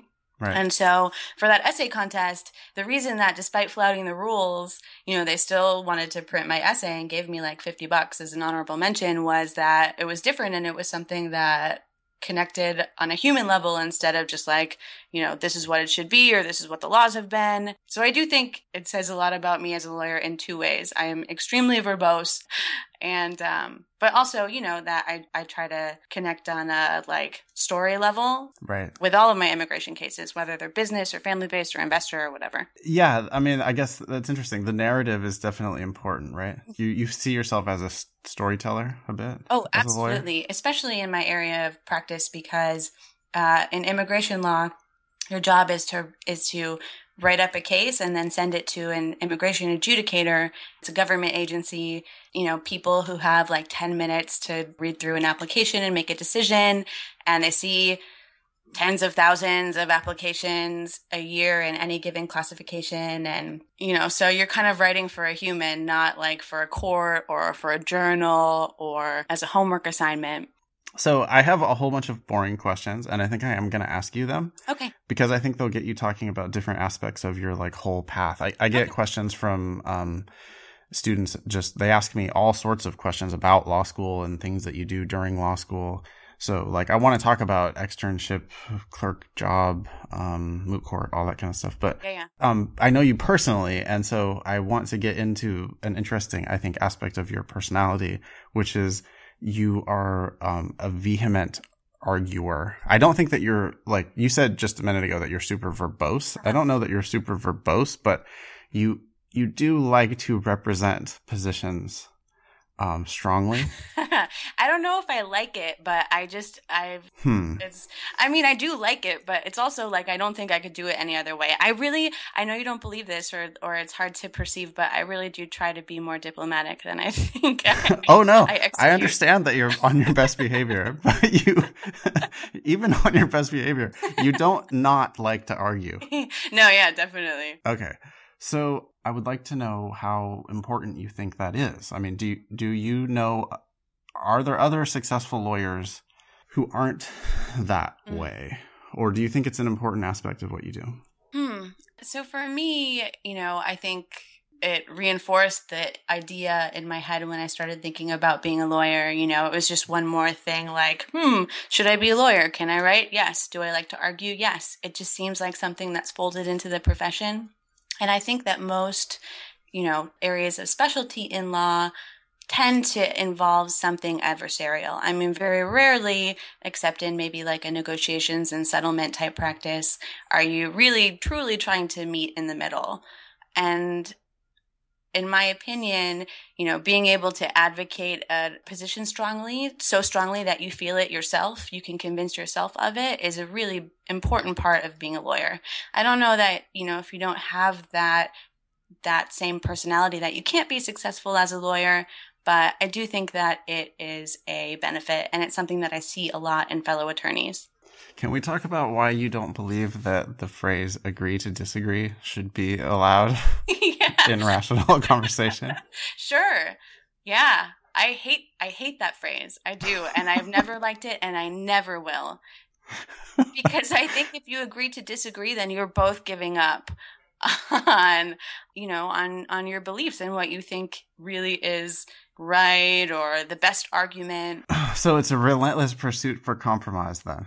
You're saying if we agree to disagree, then we haven't met. Yeah, exactly. And it doesn't mean that you can't compromise. It's not that, you and I can't agree to disagree because either you fold or I fold, but it's more can I convince you of an aspect of my position, and can you convince me of an aspect of yours? And can we find, something in the middle? So we're not just saying, I don't agree. And then you just kind of say, agree to disagree, and, basically walk away from each other. But instead, you can just agree to agree. You can find things that you agree on. So it's you're smart and I'm right.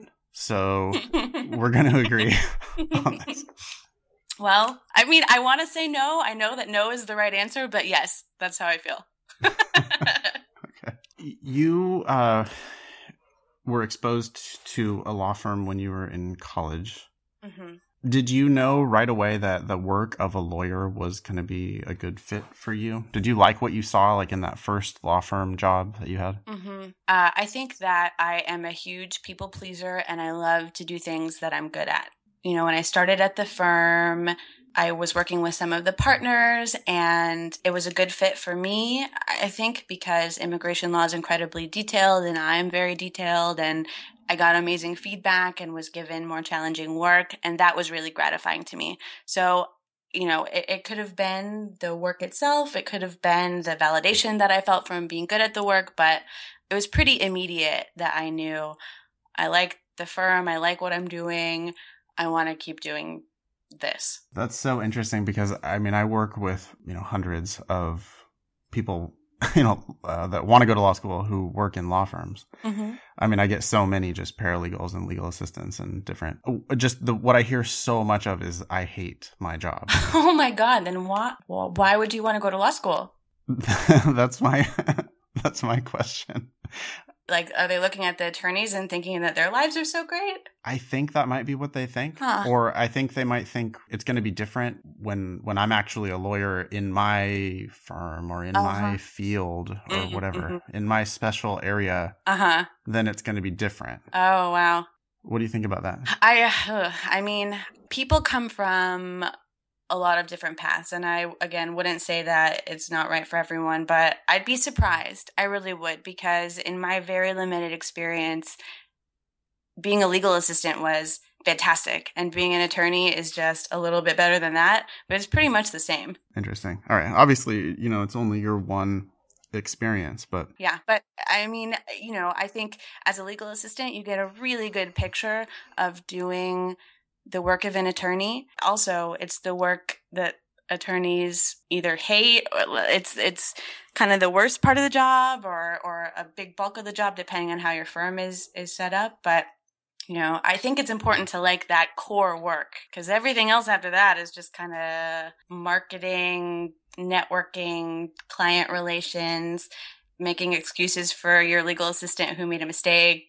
If you don't like your legal assistant work, then I don't know. Yeah, that's interesting. Law school, I experienced law school as being fairly highfalutin. Wait, how? Just in that it was a lot of high rhetoric about policy. Oh, yes. Agree. Okay. Strongly agree. So how does that differ from like the work of what you actually do every day? It's so different, and it's so nice that it's so different. I actually did not enjoy that aspect of law school at all. The policy, yeah, the what I'm calling highfalutin policy discussions, like the constitutional law stuff, like the in a vacuum, constitutional law, the theoretical arguments about how, can you justify this law against your morality or society's morality or blah, blah, blah, blah. I don't know. That's not my thing. I love to have my work grounded in a client, like a person that's calling me every day and asking me about their case, and, is like booking plane tickets based on what I'm doing, and is, putting all of their stuff in a pod and shipping it across the ocean. And, like that is gratifying. The theoretical stuff is just sort of like, people like it, but it's not why I became a lawyer. What's your percentage of like just hours in the day? How much are you talking to people face to face? How much are you on the phone? How much are you just in your computer? Mm-hmm. So I like to work on email. The thing that you learn really quickly as a new attorney is the concept of CYA, cover your ass. A lot of being an attorney is telling clients things like, this is the law. These are the risks, but it's a gray area. There's no way that I can tell you for sure, but here are the pros and cons that I can foresee in your particular scenario, and now it's up to you to make the choice. So, it sounds kind of cold, but having that stuff in writing is really important. So I do a lot of my work over email. So is that just boilerplate? I'm not really telling you for sure. Oh my God, yes. Ask any client who's ever hired an attorney in any specialization what the most annoying thing about their lawyer is. They're going to tell you two things. One, they never respond as quickly as you want. They're slow. And two, that they never give you a straight answer. Yeah. Ever.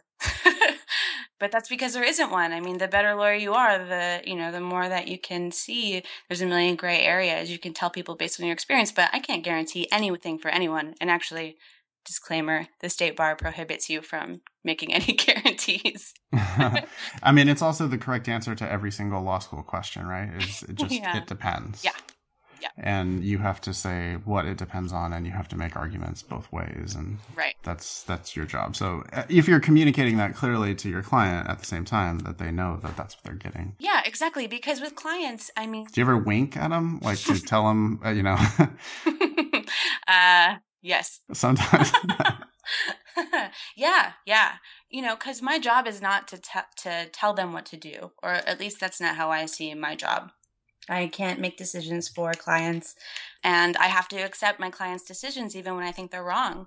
I mean, sometimes I could tell I've been in this situation before, this is your case. These are the best facts that I can call out of the story you've given me. This is the law. You have based on my best estimation, a 30% chance of success, which is pretty small. But sometimes people, especially in my field, are extremely motivated or sometimes even desperate, and they try it and it works. So I have to let them make those decisions, even though they wouldn't be mine. And once they decide, I do the best I can for them. Right. So you just tell them both sides, essentially. And yeah, pretty much. I mean, I just give them the facts and answer their questions the best I can. Then after that, you just fight really hard no matter what they choose. That's kind of goes back to the agree to disagree. Sometimes I don't even get to pick my opinion until my client tells me what it is. And then I just have to fight really hard for it.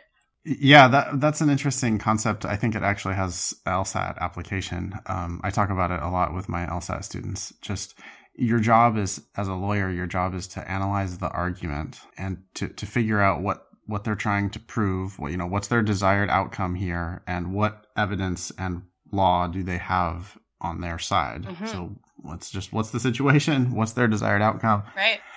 And then to know the strengths and weaknesses, because you don't actually know which argument you have to make. Mm-hmm. Right? Yeah. Because you don't know whose team you're on always. Mm-hmm. You don't know which side they want to go on. So you just tell them, well, here's the one case and here's the other case. Right, exactly. And then your client says, I want to go for this. And then all of a sudden, at least for me, your brain switches. And then this is the answer, and it's always been the answer, and it's the only answer. You did no LSAT prep? I had a book that I got from Borders. Okay. That had like some fake questions in it, like practice questions. Okay. And you did that, I think pretty early in college, right? Didn't you say you took the LSAT as a sophomore or something? I took it in my early junior year. Okay. Yeah, so I think I got the book when I was a sophomore, but I was working full time when I was in college, and I wasn't really sure that I wanted to be a lawyer. That didn't happen until I started working, which was after college. So I took the LSAT basically because my mom wanted me to, and I wasn't really focused on it at all. Okay, so with minimal prep, you took the LSAT. Mm-hmm. Do you want to say your score? Sure. I got a 165. 165 with minimal prep is a strong to quite strong result. That's a really good starting spot. I think you could have probably gotten quite a bit higher than that if you would have actually prepared for the test, but that's still pretty nice. Yeah. How did you find law school applications? How many schools did you apply to? I think 4. Okay. And I really chose them kind of at random. I was dating a guy who went to Cornell, so I applied to Cornell. I was living in Chicago, but pretty ready to leave. And I grew up in Florida and missed a warmer climate. So when I was visiting the guy I was dating at Cornell, I was talking to one of his classmates. They were freshmen in law school at the time. And this classmate was telling me, I went to visit UC Hastings. It's in San Francisco. And, the city is really nice. And I didn't know anything about UC Hastings other than that, but I applied. Wow. And where else did you apply, and how did you ultimately pick Hastings? Okay, so Cornell, Hastings, Miami, University of Miami. I got in there as well. Fordham in New York City. Yeah. I was waitlisted there. Waitlisted and then no? Or waitlisted and you just decided Hastings before? I just decided Hastings before. So I don't know. I guess I must have gotten an answer from them, but I can't remember now what it was. Didn't get into Cornell, got into Hastings, got into Miami, waitlisted at Fordham. Okay. And then did you visit Hastings before enrolling? No. Holy shit. I had never been to San Francisco before. I'd never been to California before. Wow. That's so amazing because Hastings is not on the postcards of San Francisco and the Rice-A-Roni box. Hastings is not pictured. Mm-hmm. So, and then you moved straight into the tower Yeah. at 100 McAllister Street. Mm-hmm. And you lived there for 2.5 years. Holy shit. Wow. Okay. How was that? The tower? Yeah. It was great. I really liked it. Yeah. Yeah, it was good. There were a lot of people, a lot of freshmen in law school living in it. And I didn't really have the typical college experience. So it was a little bit like how I imagined that would be. It seemed like a lot of young kids. I was 24 at the time. A lot of people that were new to the city and a lot of people who were stressed out with first year of law school too. So I met some nice people. I arrived in San Francisco with 2 suitcases and no furniture. So having the tiny tower studio kind of worked out that way too. Perfect. And the neighborhood? Well, it's funny because back then, I was pretty young, had no money, had lived in like a crappy neighborhood in Chicago and a crappy neighborhood in Ann Arbor, and it didn't seem that bad. But now I think going back, I probably am a little softer than I was. Yeah. Yeah, we do that as we get a little bit older. Yeah. That is one thing that I think people don't. I've talked to people before. I mean, you were prepared, I think, from your previous urban living. Mm-hmm. But if you have never been in an urban environment before, Hastings is super urban. Yes. Yeah, it definitely is. But then again, I mean, San Francisco is so amazing and it's so easy to get out of the Tenderloin. The subway stop is right there. And so I spent a lot of time in the Mission and a lot of time in other places, and it didn't feel like I was trapped in this seedy, scary neighborhood. You were working in law school, huh? You were waiting tables, at least for part of it? Yeah. You're not supposed to do that, right? They don't recommend it. Oh. But for me, I mean, it's just kind of my personality. I think when I'm busy, I tend to do better in school. I've never been a big school person, but the best I've ever done in school is when I've been working really heavily. I think it's just easier for me to like budget my time and stay interested. Yeah, that makes sense. They say work expands to fill available time. Some of my most successful LSAT students are people who are working and going to school and studying for the LSAT. Yeah. You got to Hastings. I met you. I was like, oh my God, this girl doesn't even care what brand of law she practices. One of my first conversations that I had with you, I remember you being like, oh no, I just want to be a lawyer. I don't really care what kind. Yeah. And because I was so naive, I thought you were naive. Yeah. I was like, oh man, this is never going to work out for her. She doesn't even like want to change the world or doesn't have any idea what she wants to do with it. Like this will never work out. Of course, as it turns out, I was the one who absolutely should not have been in law school at all because I didn't know what lawyers did. And when I found out what lawyers did, I did not want to do that. Mm-hmm. And you already knew exactly what lawyers did, and you liked what lawyers did, and you wanted to do more of that. And so you were perfectly in the right spot for someone to go to law school. How quickly were you in moot court? You graded on to moot court after your first year, is that right? Sort of. So again, I mean, I feel like all my stories are like, and then this thing happened, and I told someone else, and it happened. But so my summer of freshman year, some people were doing like clerkships or volunteering at nonprofits and things. I could not afford to have a non-paying job. This was in summer of 2008. Wait, maybe 2009. We started in 2008, Yeah, I think. Summer of 2009. This is when nobody was getting paying jobs over the summer, I think. Yeah, pretty much. I don't know how it was in prior years, but for our year at least, your first summer, you did like a unpaid internship, and then your second summer you would do like your summer associate if you were super lucky, and then but you said I can't afford to do that. Yeah, exactly. I really couldn't. I had no money, but I thought I would try before I just like got a job at 500 Club, or what was that bar across the street from your house? Across the street from our house, from the old place at 3426. Yeah. across the street? You're not talking about Beauty Bar on the corner? No, like Catty Corner, the lesbian bar. Oh, the Lexington. Lexington, yeah. Yeah, Lexington is right there. Yeah. And you also mentioned 500 Club, which I think is maybe semi-other lesbian bar. Yeah, maybe that's Guerrero. what I'm thinking of. Yeah. But yeah, so anyway, I was thinking of just bartending, but I decided to apply for a job with the moot court department at Hastings because they were hiring. Okay. And so I had a meeting with Tony Young, who's the director of the program. She was back then and she still is today. And we just hit it off. So I think I was the first person she hired for that summer. And I worked for the moot court department that summer. Basically, my job was preparing materials for the legal writing classes the following year, like writing a hypothetical and then doing the legal research that the incoming 1Ls would have to do to solve the hypothetical. Okay. Yeah, so in that capacity, I got close to the big shots in the moot court department, and at Hastings, moot court is like a big deal.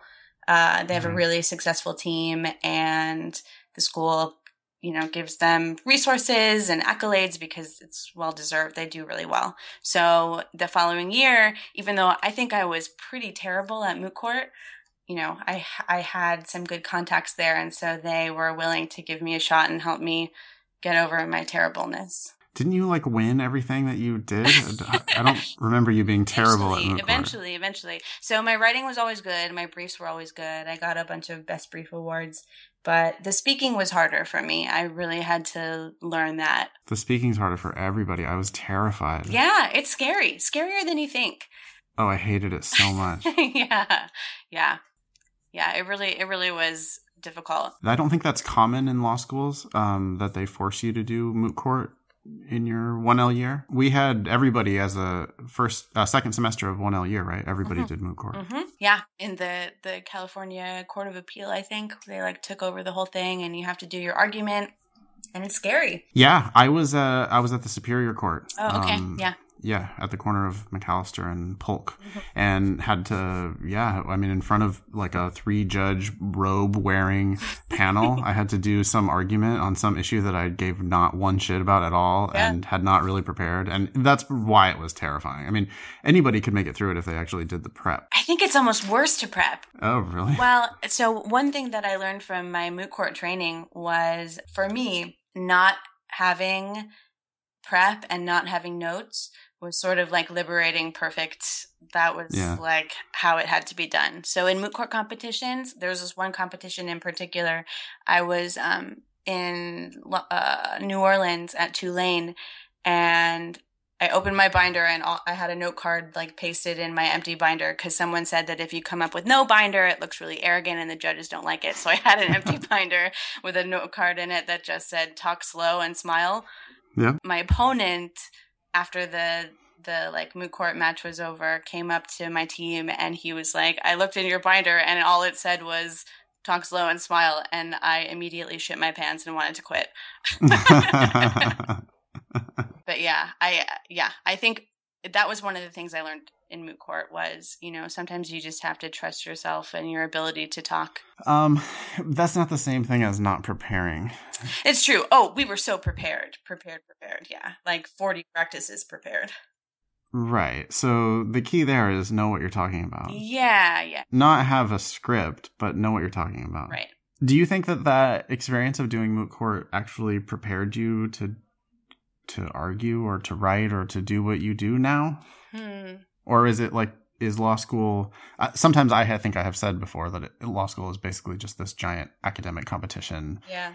And it sorts people out, but it's not really actually related to the practice of law. What do you think? Yeah, I agree with that, except specifically related to moot court and maybe even specifically at Hastings, it kind of gave me a preview of what it would be like to work in a law firm, because there's the directors and the associate directors who are the partners. And then there are your fellow competitors who are the associates. You are friends with your classmates, your fellow associates, but you're also kind of competing because depending on how you do and depending on how well the partners like you get on the certain competitions that you want, and you're collaborating, but you're also competing. Based on the strength of your argument and your leadership and everything else. And other things, right? Like based on, whether you can crack jokes with the boss and, right. Whether you show up on time or if you're always late. So I never obviously was privy to how moot court actually worked, but you were sitting around some table. Was there smoke in the air? No smoke in the air, but yes, we were sitting around a table.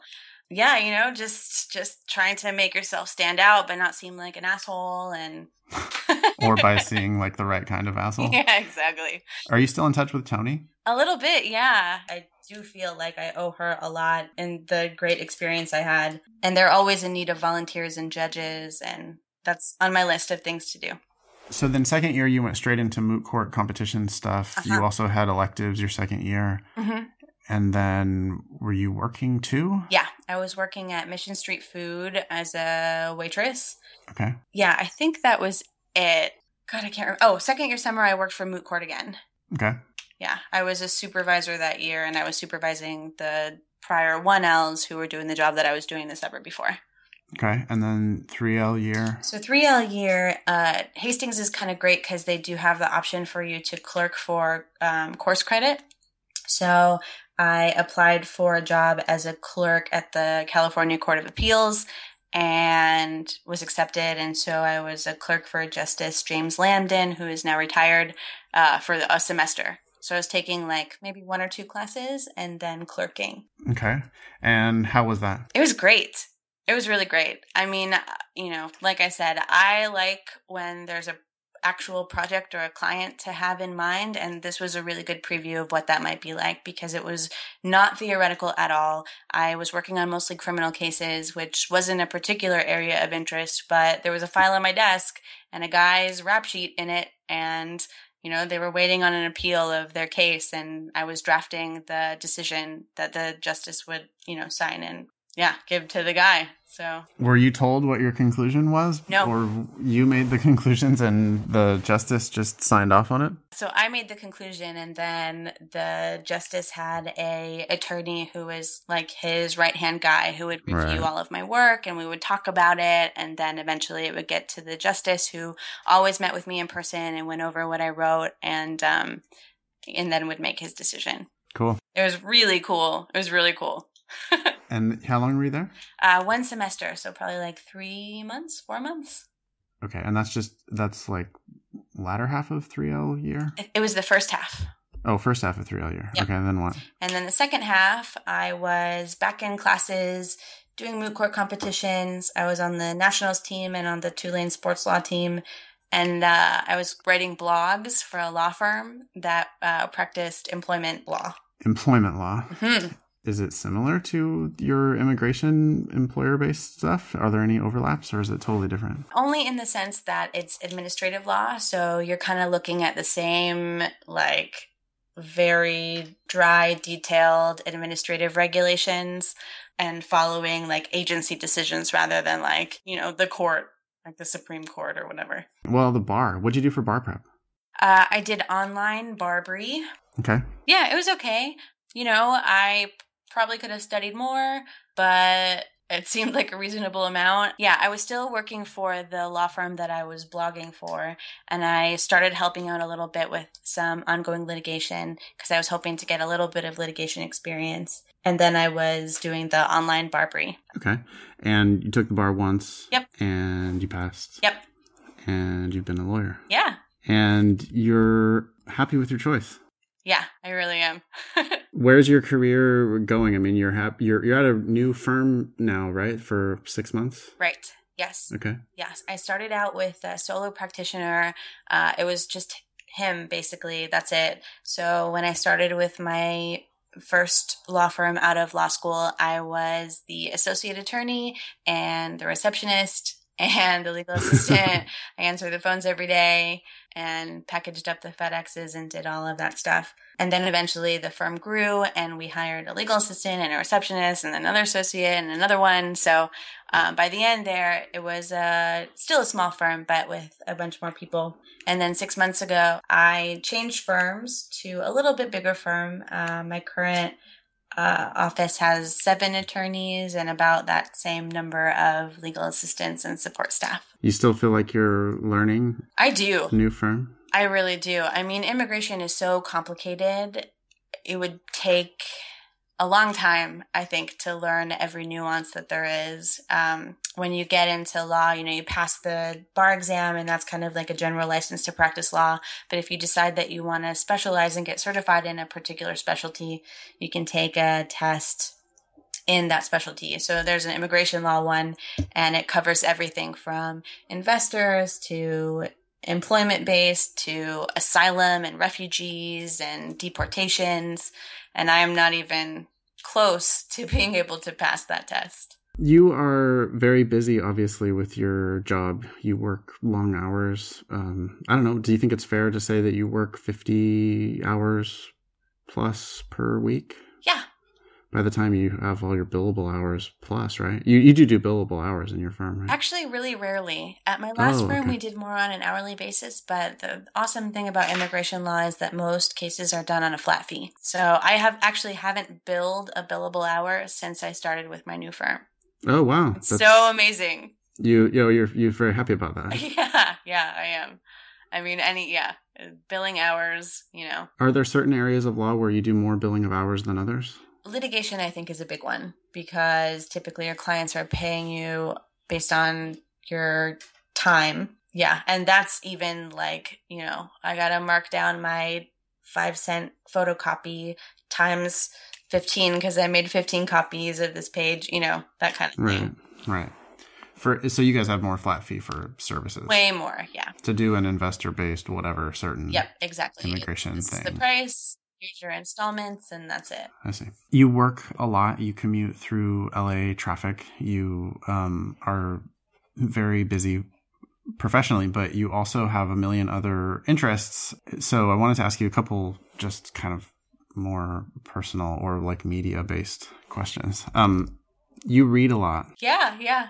What's the best book you read in 2015? In 2015, wow. Or the best recommendation that you have like for this year? Okay, well, in 2015, I've been reading mostly comics. Okay. Not because it's not like a timing issue or anything, but it's just what I've really been excited about in 2015. So comic books are big for me. I read them on my tablet. I love the e-reader style of comic. Specific comic that you can recommend? Yeah, for sure. 2 of them. Saga by Brian K. Vaughan. Fiona Staples is the artist. Okay. And The Wicked and the Divine, which you've read some of. I read some of both of those. Oh, nice. Yeah. Yeah, I read the first volume of Wicked and Divine, which you had. Do you have more? Yeah. Oh, shit. All right. I'll have to get on that. And I read maybe about one volume worth of Saga.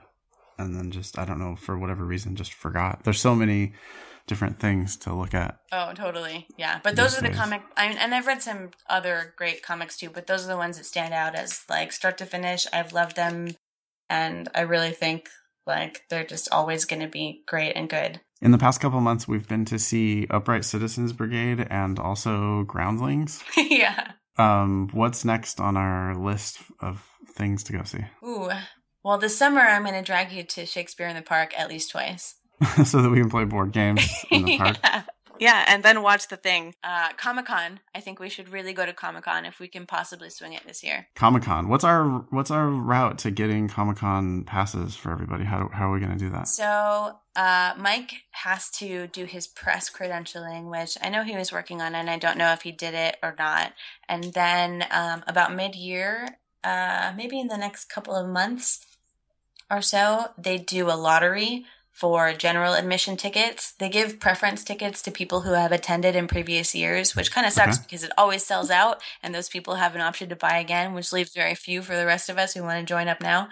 But we can try the lottery and see if we can get passes that way. And once we got them, then maybe we keep them forever. Yeah, exactly. Once we get them, then we just are stuck going to Comic-Con every year forever.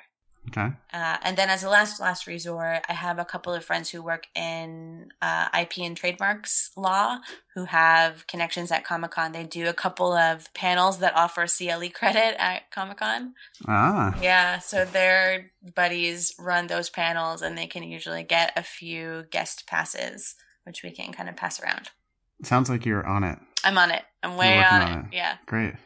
You mentioned to me not too long ago that you were at the point in your career where you were sort of interested in meeting young lawyers, prospective lawyer types. Am I putting words in your mouth, or No. did you actually say that? No, I actually did say that. Okay. Yeah, for sure. Why is that good for you? So one thing that I've come to realize in my few years of practicing is that having experience is great. It's a good benefit, but it doesn't mean that you're a good lawyer. And I've met some young lawyers who are so hungry and enthusiastic and self-motivated that they have stuff, to teach me. And, in my area of immigration law, there are so many subspecialties, right? Investors and employment and family and all kinds of things, but they intersect every so often. Like I'll have a client with a DUI, more often. Yeah, pretty often.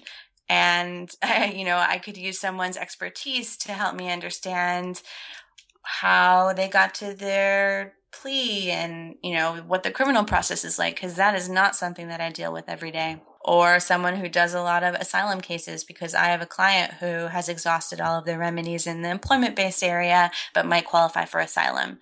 So it's really nice to be able to talk with other lawyers about your tricky cases. And I find that, the older, more established lawyers, they're busy and tired, and a lot of them are kind of like in and out part-time of counsel kind of guys. And the ones that really are excited and willing to sit down and actually geek out about cases are the young lawyers.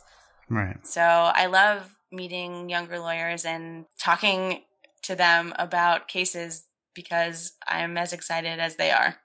Are you involved in groups that do that now, professional development things or more casual things? So there's a pretty big national organization of immigration attorneys called AILA that is all over the country, and there's a big chapter in Southern California, as you can imagine. I actually ran their 5th grade essay contest a couple of years ago. And I've kind of done a few things here and there. I went to their national conference, but I actually have not become a member of AILA yet, but it's sort of on my list to do. It's just like a membership fee, and all of the partners in my firm are members, so it hasn't really come up yet. But I'm just now, I think, starting to get comfortable in my practice, to feel like I have a little bit more wiggle room so that I can have something to offer in a panel or have a little bit more time and flexibility to go to a meeting at 6 p.m. Right. Do you think you're going to ever retire, or what's your long-term plan as a lawyer? I don't see myself retiring. Time off is not my ideal. I would like to, I think, I don't know what the terms are, but in lots of law firms, they have things like of counsel or consulting counsel. So maybe if I'm old and feeble and I can't get to the office, there's not even going to be any offices by then. There's not going to be offices. We're all going to be at our houses on virtual reality. So I'll just hologram in and work on some cases. Or your robot doppelganger will walk into the office. Exactly. My whole new youthful body that I stole from a clone that I grew. Yeah, but I really hope, I really, really hope that even when I'm really old, I'm still working on actual cases. I don't want to be the partner who's just doing the schmoozing and, putting my name on the sign. I really want to keep working on cases until I die. Do you still have a copy of that sci-fi opus that you wrote? I would love to track it down. My mom lost my birth certificate, so I feel like perhaps my opus also was lost in the shuffle. But do you remember, was there one main sci-fi conceit, or was it just kind of wildly anything goes kind of sci-fi? Oh, I totally remember it. What was the world like? What year was it, or where was it? I don't remember what year it was, but it was written from the perspective of a newspaper reporter, and she was interviewing people about the new law. And as the interviews were going on, the reporter's like, hey, I heard that the U.S. passed a new law and all the immigrants are getting deported. And then the interviewee would say, yeah, that's pretty crazy. Oh no, the deporters are here. And then ICE would be banging on the door and drag them out, and the reporters interviewing the president of the United States, who's like, probably some guy from the Backstreet Boys, and he's like, oh yeah, I passed this law because it's best for the universe. Oh no, the deporters are here, and they drag him out. Whoa! Yeah. The president gets abducted by totally. Wow. Yeah, he's out. Do they fly in on like jetpacks or hover? Maybe they like rappel in. So that doesn't sound so much sci-fi as just kind of dystopia. Yeah, it's more like post-apocalyptic. Well, yeah, like dystopia. Yeah, exactly. Okay. I see. Just want to get kind it of straight. like Mad Max. Have you done any fiction writing since then? Are you still writing? No, definitely not. Really? Yeah. How is it that that's in you one time and then that's it? You were just trying to achieve a goal. I think so. I really essay think contest. That's just my way. Like, give me a goal and I will do my best at it. But the open-ended, like, I have a story to tell. I don't. Wow. I don't have a story to tell, but I really like to tell other people's stories. And you seem very good at it. If people who have listened this far into the interview, both of you, if people would like to try to contact you somehow, is there a way that they can reach out to you? Oh, absolutely. So my law firm is Darren Silver and Associates. You can reach me at my firm. I'll also give out my personal email address, which is N as in Nicole, M as in Marie, BLAC @gmail.com. And I'm on Twitter. My Twitter name is Nikki Marie Black. Nikki is with 2 Ks. Delightful. Thanks so much for coming on, Nick. This was really great. Oh, my pleasure.